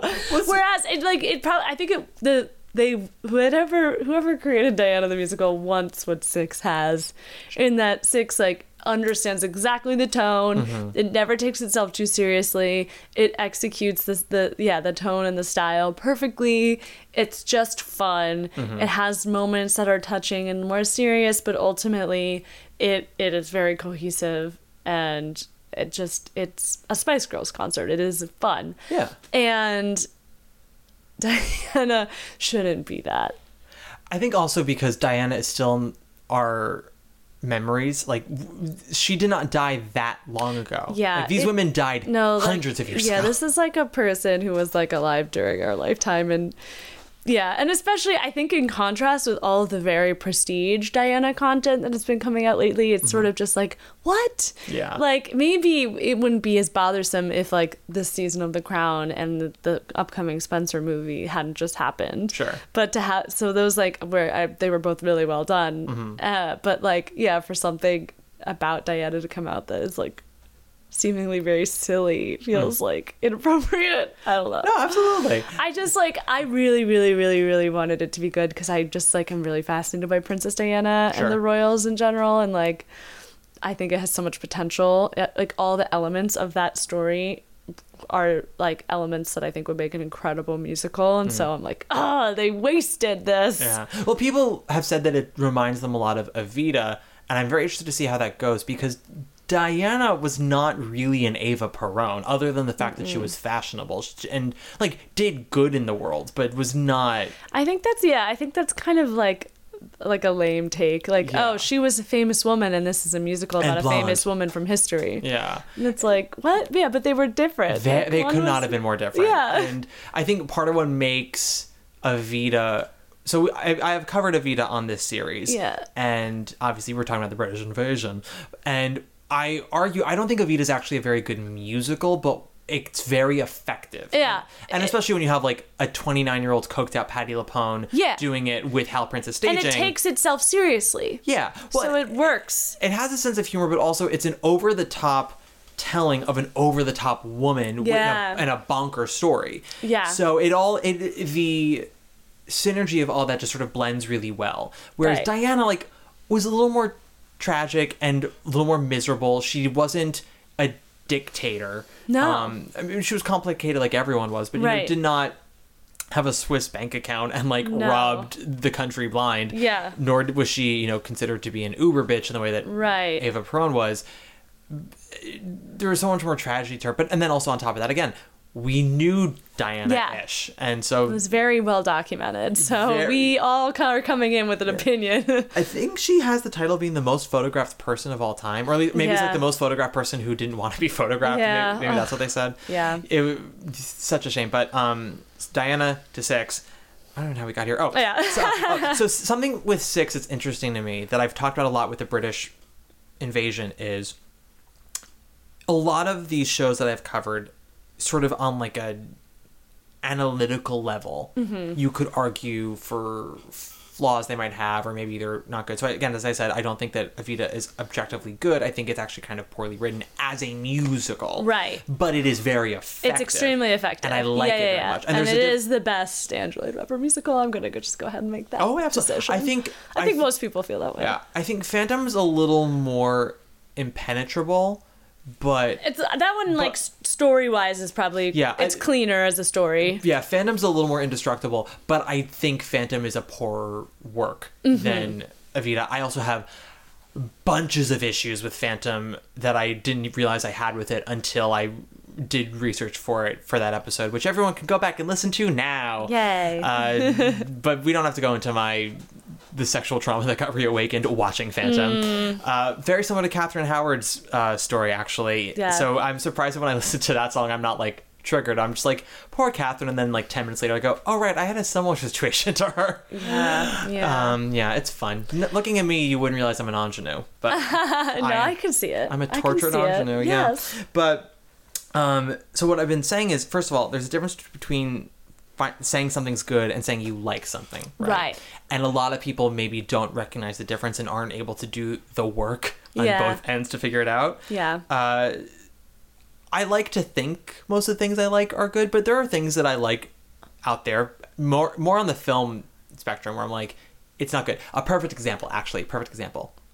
Dolly Parton's Christmas on the Square. Oh, yeah. One of my favorite movies. Yeah. It is not good. Yeah. But I think But it's also like not supposed to be good. It's camp. it's hard to tell though. I don't know. Katie Jo- Dolly's very smart. She is. There are times when I think it's trying to be cheeky camp, and then there are times when I think it takes itself very seriously. Yeah. And the whole thing for me is just absolutely bonkers. Yeah. Whereas like 6, I don't think 6 ever takes itself very seriously so much as that it's like they know, as you said, they know when they need to slow down for a second, and they go, okay, so who's this person that's going to slow down? It's going to be Jane. Yeah. And then we have Catherine Howard, who actually had a more tragic life than Jane, but we can't have another ballad, so Right. let's do a bop and give it sort of a dramatic spin. Yeah. Which I think is very smart. Yeah. It's Well, it also fits like what that character specifically went through. Exactly. Of like on the surface level, it's like, oh, this girl was the promiscuous one, but really actually was like trauma and abuse. yes, was taken advantage of, and even though I find that sometimes people, especially now, have a really hard time understanding, what's the word I'm looking for? I guess perspective. People have a hard time now when they look at history, putting themselves in the moment of when something happened, especially when it comes to age, when it comes to gender. So when, someone will get like, why couldn't she do X, Y, and Z? I'm like, this is 1432 England. She couldn't do any of that. She couldn't do anything. It's why I really hate when shows about people from a very specific time gets rewritten so they're more like woke from modern perspectives. I'm like, you're actually undermining what made this so progressive for its moment. Like, right. like don't rob them of this moment. The example I use all the time is Gigi, which is, granted, the movie of Gigi, I think its biggest flaw is that they just remodeling it too much of My Fair Lady. Right. But they still lean into the feminism of Colette, which is like, for a woman in 1900 Paris who had no prospects and came from a long line of courtesans, like, for Gigi to get the ending she has is very progressive and like very feminist. Yeah. But of course, with the Vanessa Hudgens show, they're like, well, we need to add all the girl boss things. Right. Which, when you watch the Cinderella on Amazon, very similar. Yeah. And I say these terms, and I know it sounds like I am being condescending to the terms like girl boss. No, I'm not. No, I think a lot of people are starting to realize that girl boss as a movement is a lot. It's shallow, and it's very shallow. It's very based in like capitalistic, ideals, and it's been exploited and sort of like marketed. It's lost its meaning. Yeah, it's a capitalist feminism. Yeah, it's easier. Girl boss, gatekeep, gaslight. Exactly. The 3 Gs. It's easier to buy a shirt that says girl boss and watch a movie that was written by a woman that says girl boss than it is to actually like get your hands dirty in the system, like make change. Yeah. I feel the same way about gays. I'm like, it's easier to watch. I mean, Lord knows I love Call Me By Your Name, and Lord knows I love to support drag queens. It's like, it's easier to go see a drag queen and go, yes, girl, and like walk around and have sex with whoever than it is to like actually try to make civil change for your community. And I think, like reality TV, we're allowed our reprieves, but we also need to understand the difference between the two. The same way of saying there's a difference between liking something and thinking something's good. And we're back. Yes, we made it back. We found our way back. But so with 6, sometimes I ask myself, do I like this or is this good? Are they both? Are they different? And another thing with British stuff, as my listeners have been hearing, is that I have found with a lot of these shows, again, as you can sort of find flaws and stuff, a lot of these shows have taken advantage of, in a good way, have like really cracked the code on like embracing what you can do in theater. It's theatrical storytelling at its finest, because it's just like so many of these shows, why you could never make them as a film, and we see that with Cats and Phantom and Evita, for example, is that they do things that you can only get away with on a stage. Yeah. With that, the spectacle is so impressive live. Yeah. And when we put that into film, then you just are left with the story, which ultimately is not well done. Well, and it's harder for people to take chances on film and maybe do something a little more avant-garde, especially with so many people when they watch movies, they take things a little more literally, more realistically. Stage, you have this invisible contract where everyone comes in being like, we know this isn't real. Yeah. So we're going to enjoy it for what it is. Yeah. And I think 6 is a great example of that, right? Where you go and you're like, I know these aren't the actual Tudors. I know this is like not a real concert and that whatever. But I don't know. I've lost my train of thought, but it's that all kind of comes together in a way that you can only really experience in a theater, which is why I think it actually is a good show. Yeah. I do too. I think it knows exactly what it is and it executes it perfectly.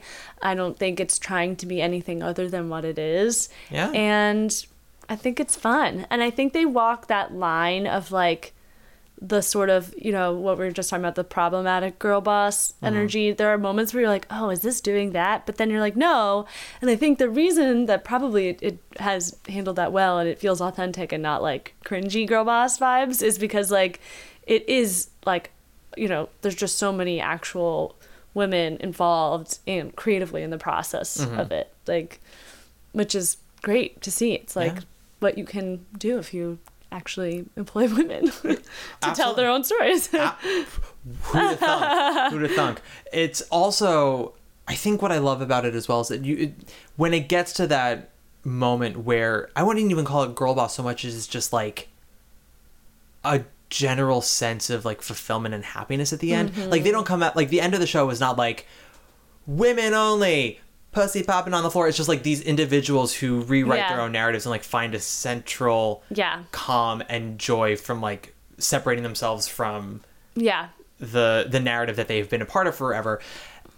And I think maybe that moves me more than just like any like Paskin Paul "This Is Me" power ballad, right? Where it's like generic. Where that feels, it just feels very contrived. Yeah. As opposed to being like, nope, it is what it is. Like, and that's fun about Six is like it doesn't dwell too long on the like, this is the secret message of the show. They even like kind of make a joke about it. Yeah. You know, like again, it never takes itself too seriously. It never stops moving. It's like, this is the moral of the story. It's not that deep. You're all smart. You get it. Let's sing again. We're here to riff. Yeah. And I really like that, and I think it's like a really interesting show that is sort of, I think, examining how we can still like create new things within musical theater that are going to fit the short form content world. I mean, you know, it's short form content as far as like a full stage Broadway musical goes. Yeah. Being 90 minutes, no intermission, and like it's fast paced, and I'm like, okay, this is like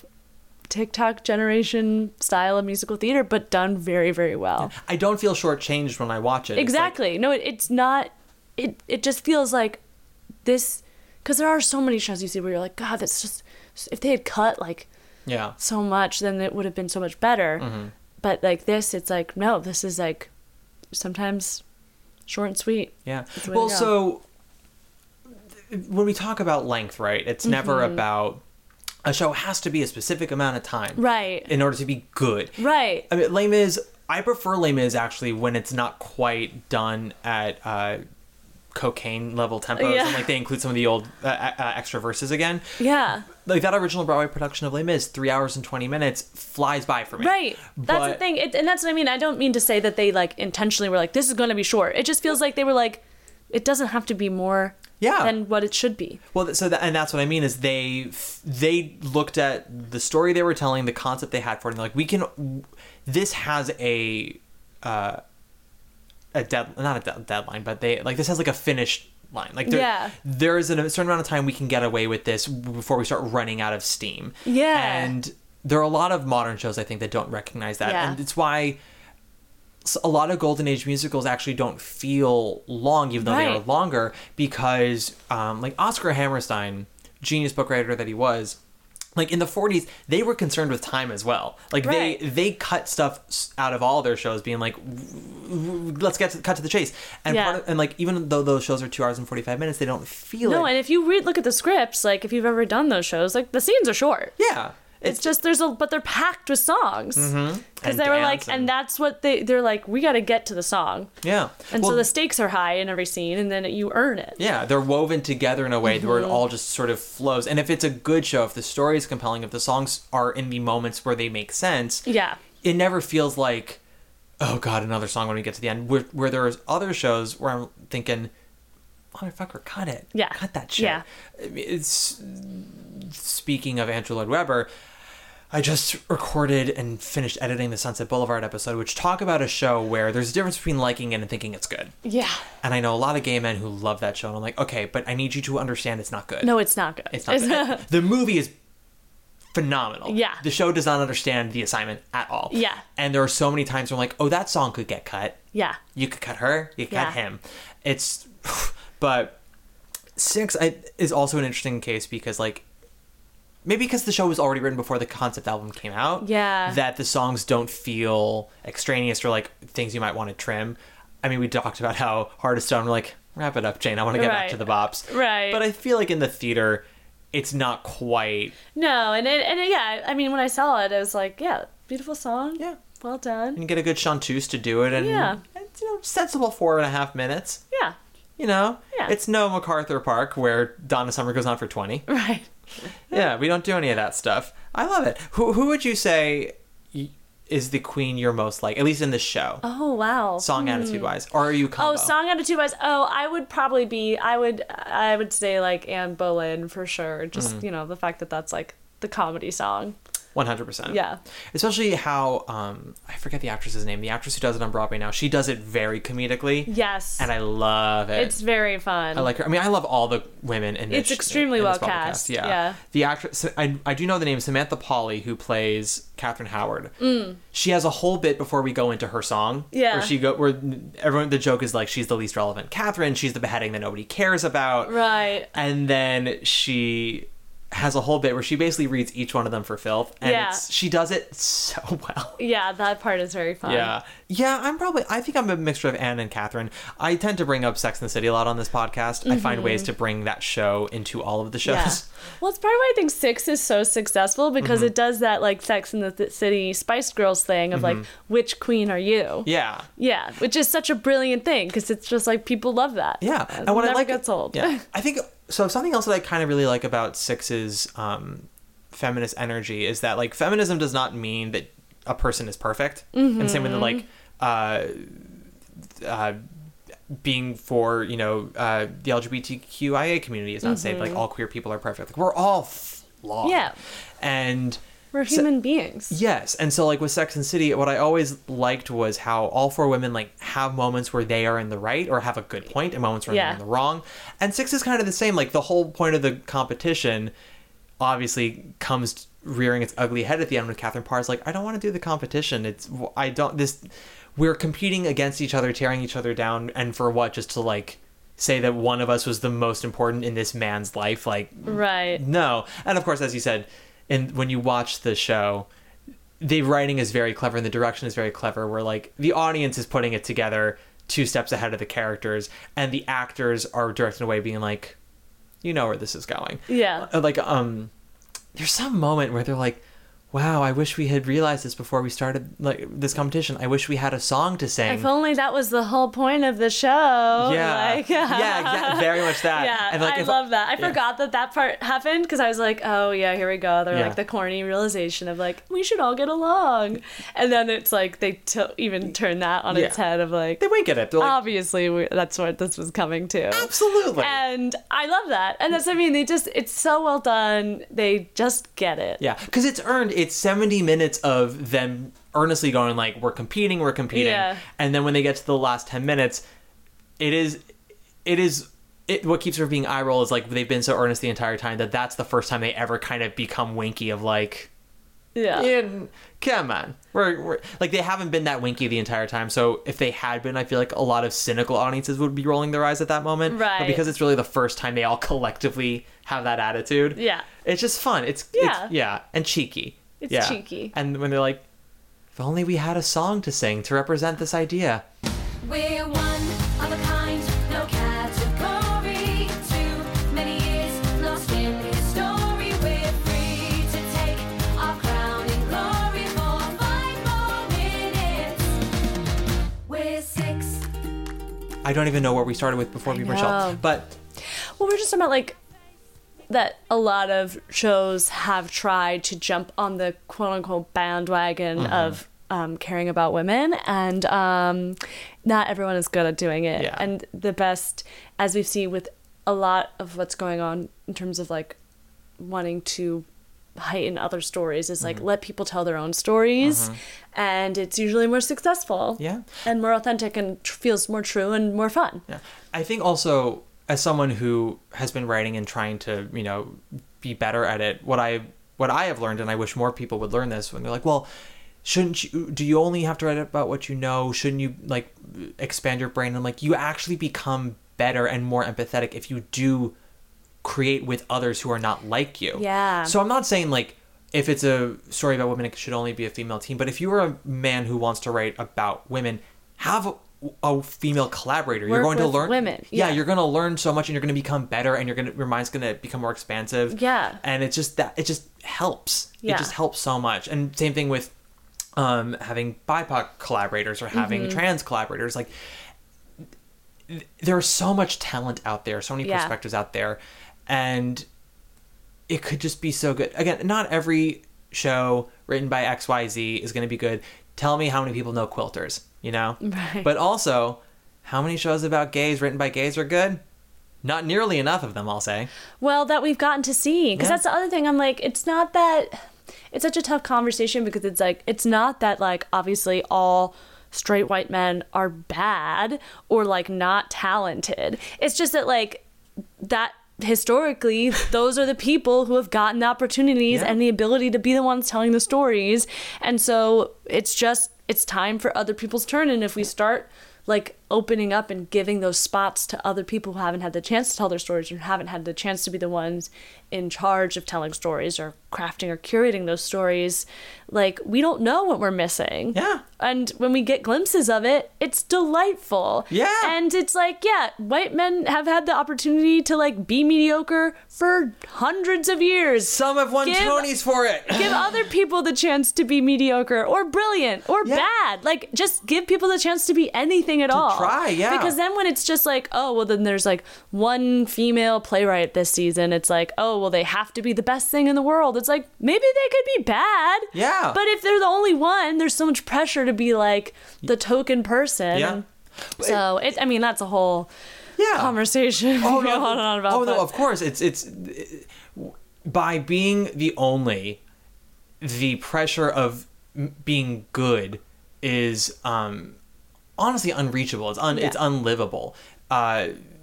For, as you said, like how many men have been mediocre, have been terrible, and have continued to have chances and more opportunities to find maybe their success down the road. Like how many, much as we love him, like how many flops has Stephen Sondheim had and still gets to come back like that. Right. And granted, he is a brilliant man. Yeah. But you know, I've talked about this on the Sondheim series, like the number of shows that came out while he was a writer, like certain seasons you see where there's a work written by an African-American writer that does not have the same legacy as some of other Sondheim shows. And those were shows that would often make money their seasons when Sondheim's wouldn't. And it's like, what's the disconnect here, you know? Yeah. Side note, in terms of the queer narrative, I just want to tell everybody right here, right now, I think one of the best films about gay men specifically is The Birdcage, which is technically written by directed by a straight man, but written by Elaine May, who took the French comedy and gave it such bite because she's one of the most brilliant people to ever be alive, and insight and humanity and nuance. Like like you wouldn't think of Elaine May to write a screenplay for La Cage, right? And honestly, I think her screenplay is better than Harvey Fierstein's book for the musical La Cage. Which is just to say, once again, think outside the box with your creatives. Find people with different perspectives. Don't think about necessarily gender or ethnicity. Don't go with what you know. Go with, just try other people. Yeah. Try other perspectives. Yeah. There's so many perspectives out in the world, you know? Yeah. Have we learned nothing from Six? Yeah. History is about whose perspective it comes from. Yeah. We're one of a kind, no category.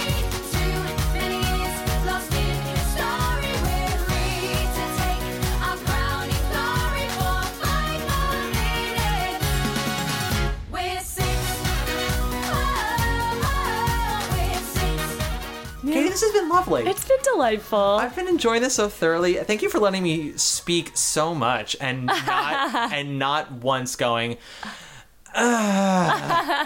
No, I'm having fun. I love talking about musical theater. I mean, that's sort of all I do. Well, let's talk about something else then. How do you feel about trickle-down economics? Oh, it doesn't work, and capitalism is a lie. Absolutely. You know who doesn't think that way? Cinderella in the Amazon movie. Oh my God. Well, yeah, the Bezos project. Yeah, she wants to contribute to, well, to be fair, he did not... That is the ultimate girl boss gatekeep gaslight. Yeah. To be fair, he did not produce it.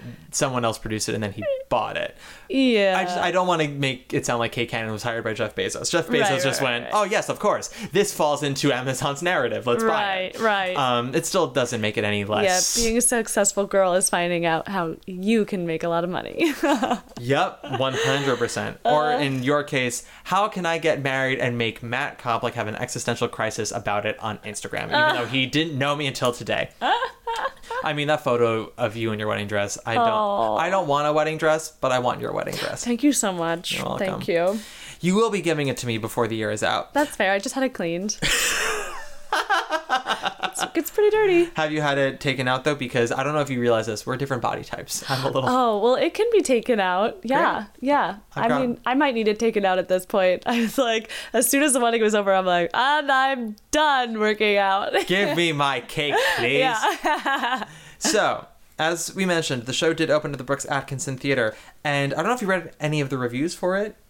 I have not. They are extremely positive. Oh, good. Which is lovely. They should be, yeah. They are. And what I like about, first of all, many of the reviews, white heterosexual men. So it is only frustrating in the sense of like, we can have more gatekeepers, you know. Yeah, that's another Yes. theater reviewing. That's just a whole other rabbit hole. But the same thing. It's like we Yeah. just need to hear from other people. It's not necessarily the like. I don't want their just. It's the same thing with history. Like Yeah. history is only at this point mostly been passed down by white men. So it's like the history of theater is often determined by the reviews, Mm-hmm. and if the only people getting to write reviews that are the big ones are white men. Yeah. What I will say is that history has become less kind to reviewers, if that makes us feel any better about their legacy. Yeah. And that we only read reviews of shows anymore from the past to see like what the reviews were at the time of Company. Like we don't Yeah. care what Brooks Atkinson thought of Company. Right. We care about Company. Yeah. But it was like, oh, it's fun to see what he thought. And then like if it's a bad review, we go, oh well, you know, fuck him. Right. But yes, as we've learned with Six, it's not so much that like a perspective is bad, but we just need more. Mm-hmm. And again, that can challenge the perspectives that have been the perspectives for so long. Yeah. It is, though, very ironic that these older straight white men who were reviewing Six loved it so much and honestly got the gist of it, of like what it was Yeah. trying to do pretty But I well. think it's because I think it's really clear. I think It it's is. just like it just comes back to the less is more thing. Like they're not trying to. They are exactly what the show is exactly what it sets out to be, and it does it exactly right. I think. I just appreciate it. Yeah. It's Not reminds me. complicated. It's just fun. It reminds me these reviews understanding what the show is doing and how well it Yes. does it reminds me of a scene that makes me cry every time I watch it. It's in the Lego Movie. Hear me out. Oh, no, I'm on board. I like a movie's very good. It's wonderful. It's when Will Ferrell realizes that his son is actually very creative and talented. And he thinks at first he's like, you're messing with my stuff. And then he realizes, oh no, my son created all these things. And he looks at me, he's like, you made all this? And then he gets down on his knees and he hugs him. Oh, It's someone who has like a very strategic, structured way of looking at quality and content and then expanding their mind a bit more, just a little Yeah. bit to take in something different and how it affects them. Oh. I like that. yeah. It makes me happy. Everyone watch the Lego Movie. Oh, it's so good. Great movie. I mean, Chris Pratt, whatever, but he's Yeah. wonderful in that film. I think of it more as an Elizabeth Banks film, but Yes. whatever. Yes. We'll think And of it that way. Alison Brie. Yeah. God, you remind me a bit of Alison Brie. Oh, thank you. You're very welcome. But like in literally every role she's ever played. Yeah. She's both. You're both Trudy in Mad Men and Annie on Community. I feel that very strongly. I feel those would be good typecast parts for you. 100%. I would absolutely cast you as Annie in the Community musical. Oh yes, let's write it. We have no Tony nominations yet for Six, as it has just come out. One of the reviews, I think it was the Washington Post, called it Spice Girls Meets the First Wives Club, and I was like, accurate, and that's a way to sell 1 million tickets. Yeah, At least for me. that's perfect for the marquee. Yeah. Have you watched the First Wives Club? No, You've never seen I the know, First Wives Club? I know. I mean, like I know about it enough culturally, but like I actually haven't sat down and watched it. so good. I need to. I mean, obviously, I love Real Housewives, and Of I feel like course. it's the vibe. Well, I mean, yeah, there's enough booze in there and some dancing, but it's very 90s. Yeah. Everyone is in it. Absolutely Yeah. everybody. Yeah. And it might be my favorite Sarah Jessica Parker performance of all time. Yeah. It's so good. And they wear all white at the end and dance in the street to You Don't Own Me. Like it's amazing. I love it so much. Ariana Grande referenced it when she sang, I think, Thank You Next on Ellen DeGeneres, R.I.P. Yeah. Yeah. So, full tea, speaking of the lottery, I ran into someone I know who works at Nederlander, and I said, why am I having a hard time with the lottery? He goes, well, we don't have a ton of tickets for the lottery. And I go, why? And he says, because it has a $12 million advance. And he says, it has more money in the bank right now than Wicked and Lion King. Whoa. He says, and he said, I think after tonight, because this was on opening night, he's like, after tonight, I think that advance is going to like increased by a lot, which I'm almost positive it has. Great. I'm so happy for them. That's great. And that's- especially after like the disappointment of like missing opening night Yeah. and then come back so triumphantly. Absolutely. And the reviewers all were like, thank God that this is like the first musical of the new season. Like, what a way to start things off. Yeah. They're like, That was the energy I felt at the previews. I was like, wow, this is very exciting. This is so good. How exciting that this is so good. What's next? And then nothing was next. And now it's back. thank you. Next. Yeah. I will say there's one last thing I want to say about the show that I thought was very funny is every time they come together to sing Six Yeah. in the show, they're like, where they do like whatever, how many parts harmonies, and they felt like Six. Yeah. And then once Catherine Parr has her moment, her Alicia Keys moment, and they all realize what they've been doing, they go, huh, I guess because everyone only knows this as Six. And Yeah, it's, that part's very funny. it's so funny. I like so it very cute. much. Yeah, we appreciate it. Yeah. Okay, rapid fire questions for you, Miss Katie Jo. Yes. First question. Far too many notes for my taste. If you had to cut one song from the show, what would it be? From Six? Yeah. The Jane Seymour song. Heart of Stone, yeah. Yeah. Yeah. I mean, you can't cut it. You can't cut anything from You can't Six. cut because it is exactly, it's just so tight. But yeah, I guess. We're talking about have to, yeah. Yeah, I have to. Yeah. What if I was like, cut the opening number, just have it open with Yeah. them, like doing a monologue. Yeah. And then no. Actually, okay. Speaking of no way. Scale of 1 to 10, 1 being no way, and 10 being now and forever. Where would you rate the show personally? Oh, I'm gonna go like an 8. It's very good. It's never gonna be my favorite musical, but I think it's like really solid show and really fun, and I will definitely like listen to it a lot and try to see it as much as I can. I'm gonna rate it a 6. Oh, I know. Wow, that was really right there, wasn't it? That was simply too I obvious. just took it too seriously. That's my drag name, simply too obvious. But no, I would say probably an 8 as well. I think similar to Mamma Mia, this is a show that knows exactly what it is and is very intelligent about Mamma doing it. Mia's really good. I watched the movie recently in quarantine, and I was like, oh, this is really good. Because again, yeah, it's just fun, and it knows what it is. And does all the work for you. Yeah. That's what like if you're gonna be that kind of amount of fluff, don't ask me to. I don't always want to go to the theater and come out like doubled over crying. No, I love fluff, but Sometimes you want to go fun. I need my fun to like still be well done. Yes. Like, yeah. like Like, don't good. Yeah, don't feed me like Well, because I don't like heartless, like dumb, like so many musicals now are like. don't give me a bowl of almond milk and tell me it's whipped cream. Like I need you to actually whip the cream for me. Yeah. And I think it needs to be good. Yeah, well done, fun. Mamma Mia and 6 whip the cream. Yes. That's what they do. Yeah. That's my new phrase for that. They Yeah, whip yeah. the cream. They don't just hand you a bowl of milk. Yeah. Next question. I dreamed a dream cast. Who would you like to see in this show? Wow. Okay. Well, Jessie J. Yeah. Would love to see Jessie J in this show, and we know she's a musical theater girl. Mm-hmm.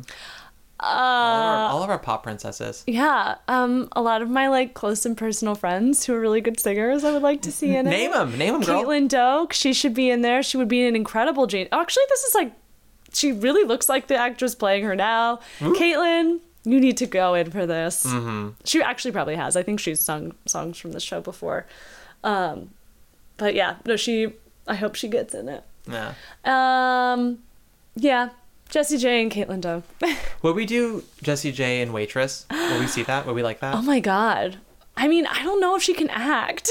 I mean, I don't know. She acted in the shadows for so long, acting like she was just a ghostwriter, and then she popped down and went, I'm here. I want to hear her sing Waitress. Yeah. I mean, you know what? I would buy a ticket. I would buy a ticket to anything she was in regardless. Sure. Jessie J in An American in Paris. Yes. Last question. Rainbow High Spectacle. Does this show need production value to work? No, but it is part of what is so fun about it. Sure. Like the full like pop concert of it. Yes. But I could see it like if I saw this at Fringe in a basement. Yeah. I'd be like, oh, it was awesome. Yeah. I would say if you're not going to have any kind of production value, keep everything very tight tight choreo, tight vocals. Well, like I wouldn't mind. Like I guess if it was like, even if it was like a guerrilla production, Yeah. I would want them to know that they were doing the best they could with what they had to achieve the vibe of like, we're at a pop concert. 100%. Does that make sense? Yeah. Yeah. I Like totally as long as agree. the band is still on stage and they have the handheld microphones and they're like, they put together their own fiercest outfits. Yeah. It doesn't necessarily have to be. Yeah. It's not a spectacle itself. It's just, you need to take the audience I will say, away. like, you need, and like, obviously, it does need to be a vocal spectacle. Like, they all do have to be like crazy, crazy singers.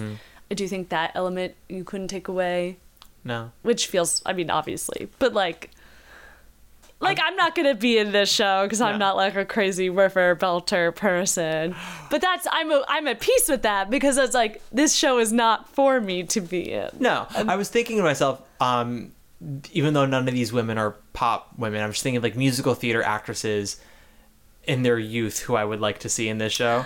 So I was like, I would love to see a young Judy Kuhn sing Heart of Stone. Oh, Kuhn. yeah. But I mean, my listeners are tired of hearing me talk about Kuhnsy.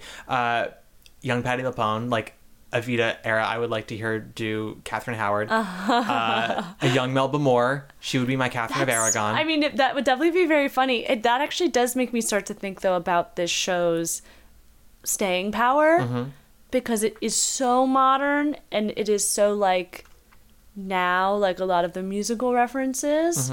So I do wonder where, like, is it gonna have the legacy of some classic musical theater shows in terms of, like, just the music is so period specific to now. Yeah. I think it could. I think it may not feel as what's the word I'm looking for? It may not feel as vibrant 20 years from now, but I think it's going to be such a time capsule of sound that it'll still have at least a nostalgia factor to it, and the energy is so infectious that'll carry over. Katie, this has been lovely. It's been so lovely. Thank you for joining. Thanks for having me. Where can people find you if you want them to find you? Yeah, so I'm on TikTok, Instagram, Twitter, all those at Katie Jo Yo Faux Show. Katie Jo Yo was my original AIM screen name, but that was taken, so I added on the Faux Show when I joined Instagram in 2013. And that has stayed, so that's my handle. Congrats. And yeah, you can find me there. I would plug some shows, but this is going to come out in November, and I don't know where I'll be or what I'll be doing. So just follow me on Instagram, and I'll tell you where I am. Looking forward. Yeah. If you want to follow me, guys, just Instagram at Matt Koplik, usual spelling. If you like the podcast, rate, review, subscribe, give us a nice 5-star rating. You can write a little review. If you don't like the podcast, if you hate my voice and everything I have to say, you can write a review telling me so. Just make sure it's 5 stars. Algorithm is so real. We are going to be taking a little hiatus, about a month break, before we go into the next series. Now, we are recording this in the first week of October, and I don't know for sure what the next series is going to be, so I'm going to have future Matt take over for a brief minute to inform the listeners what the next series is. Take it away, future Matt. Really, I beg to differ with you. How do you mean? You're the top. Yeah. You're an arrow color. You're the top. You're a Coolidge dollar. Hey everybody! So, in January, we will be starting a new miniseries called The Tesori Hour. That's right, we are doing all 5 Broadway musicals of one Janine Tesori. Somewhere in the middle of January, we will be jamming out with Janine. It'll be a wonderful time. I hope you guys enjoy it. I know I will. We'll be covering Thoroughly Modern Millie, Caroline or Change, Shrek, Violet, then Fun Home. There will be another miniseries after that one. I do have the theme. I don't have the title, so you'll hear the exact title of that somewhere in the middle of The Tesori Hour. By the way, something that past Matt forgot to do, because he is a sexy little dum-dum, is he forgot to rank the works of this series at the end of this episode. So I'm going to do it for him. On the straight play front, At number 6, we have Rosencrantz and Guildenstern Are Dead. At number 5, we have Warhorse. Number 4, Equus. Number 3, The History Boys. Number 2, Noises Off. Number 1, The Pillowman. All of these are really wonderful plays. History Boys gets me in the feels. Noises Off might be the best comedy of the last 100 years. The Pillowman is just brilliant, one of the best plays of this century. If you aren't familiar with it, get into it. Get into all of Martin McDonagh. Next up are musicals. I will be going, I guess in ascending order again. Fun, right?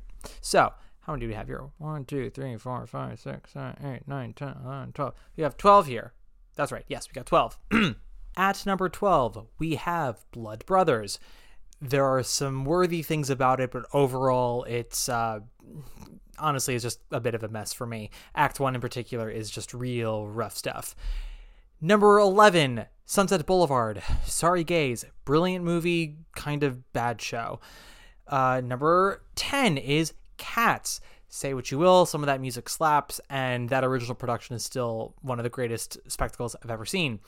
Number 9 is Oliver. It's perfectly fine. The movie's just a lot better. Number 8, Billy Elliot. Really strong book and a decent score. I would like to see another production at some point so I can properly judge. Until then, it's a really solid 8. Number 7 is Phantom of the Opera. I have issues with the show, but damn if it doesn't work, and that Broadway production is still pretty spectacular. Number 6 is 6. I did not plan that. That was just a happy coincidence. Number 5 is Mamma Mia. I think it's a little more eternal than 6 will be, but hey, that's me predicting the future, and I've been wrong almost every time. Number 4 is Evita, Beltathon, thrilling theatricality. Can't really say it's a good musical. It's not necessarily well structured, and the show has no interest in any of the nuance of Eva Peron as a human being, just her, Joan Collins in Dynasty fabulosity.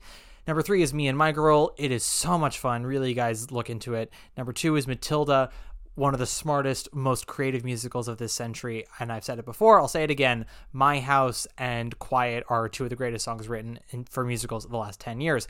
And number 1 is Les Miserables. Yesterday, today, and tomorrow, always, I will stick up for that show. Not that it needs my help, but I always will. And that's it. Thank you for listening to this list, guys, for my own personal views. This is not by any means law or fact. I mean, a little bit, because as we all know, I've got perfect taste. But other than that, listen and then disagree and tell me. All right, back to Past Matt. Bye.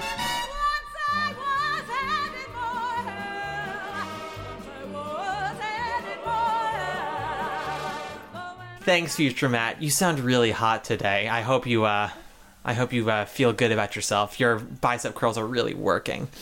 Katie, we close out every episode with a Broadway diva. Usually one that's connected to the show we're talking about, but unfortunately, none of the women on the Broadway cast of 6 are recorded with the show. And I'm trying to think. Well, I guess Adriana Hicks is with Color Purple, but she doesn't really have much of a solo. I'm also looking. Let me look through who we've closed out with. Are there any divas in particular, Katie, that you love? Any Broadway divas? I mean, I love to do a Bernie impression. I love to do an Alice Ripley impression. I love to do a Patti LuPone impression. But if I was like, we've done every diva except them. Yeah. After 120 something episodes, we've done all of them, but Patti and Bernie and Rip. I know, but I love them all. How can you not? Who have I not had? So wait, are we singing or are you going to play a clip? I'm going to play a clip in post. Oh, okay. Yeah. So I was ready to whip out my impression. I mean, you can whip out your impression if you want. No, it's okay. Should my system crash or something? Let's see. I'm going to say... I don't know, who else? Ariana Grande was in 13. Yes, she was. And she is obviously very clearly referenced in 6. She is very much so. And she's done a lot of covers. Okay, you know what I'm going to do? Because 6 reference, and also the whole show is structured off of her concert. And she did do a musical. Famously Dreamgirls. Yes. Miss Bay Wants Cannolis. otherwise known as Beyonce Knowles. Miss Beyonce Knowles Carter. Yes, we'll have her do Dreamgirls. That is actually a drag queen name that I really want to do. Bae wants cannolis, but it's literally spelled Beyonce Knowles. Right. Oh my gosh, that is very silly. I'm fun to be around, Katie Jo. Yes. The joke is that this whole episode's gonna just get deleted, and you're just gonna be my friend. It's all been a gaslighting experience. I love it. Girl boss gaslighting into you being on here, and now you're just my friend. Okay, so thank you so much for listening, guys. Thank you for dealing with all of our silliness. I had a great time. I hope you all did too. Check us back in the new year. I hope you had a great Thanksgiving. Yes. I hope you have a great December holidays and a lovely New Year's. We're manifesting it from the past. Yes, we for are. You to have a lovely holiday season. Absolutely. And yeah, we can't wait to see you in 2022. January is going to be lit. Yeah, thank you so much, guys. And we'll see you in a month. Take us away, Beyonce. Woo!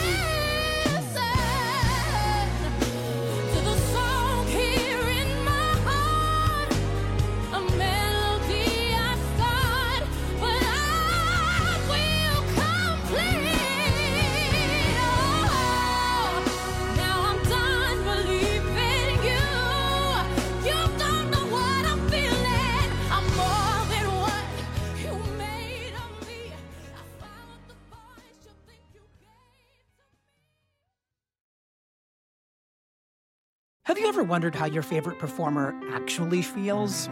Well, here's your chance.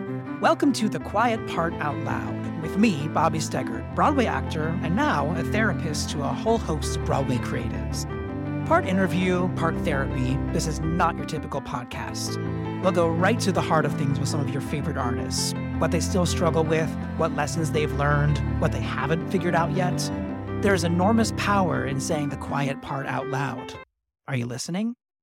Hey, it's Leslie Odom Jr. here on the Broadway Podcast Network to tell you about the Rise Theater Directory, a program of Maestro Music. Rise is a national online resource designed to connect and empower backstage and administrative and creative theater professionals from underrepresented backgrounds. If you work or aspire to work in the theater community, this can help you find your next project. And if you hire theater professionals, search the Rise Theater Directory to find your next team. Create your profile now and get more information by visiting risetheater.org. That's theater with an RERISETHEATRE.org, because only together we rise.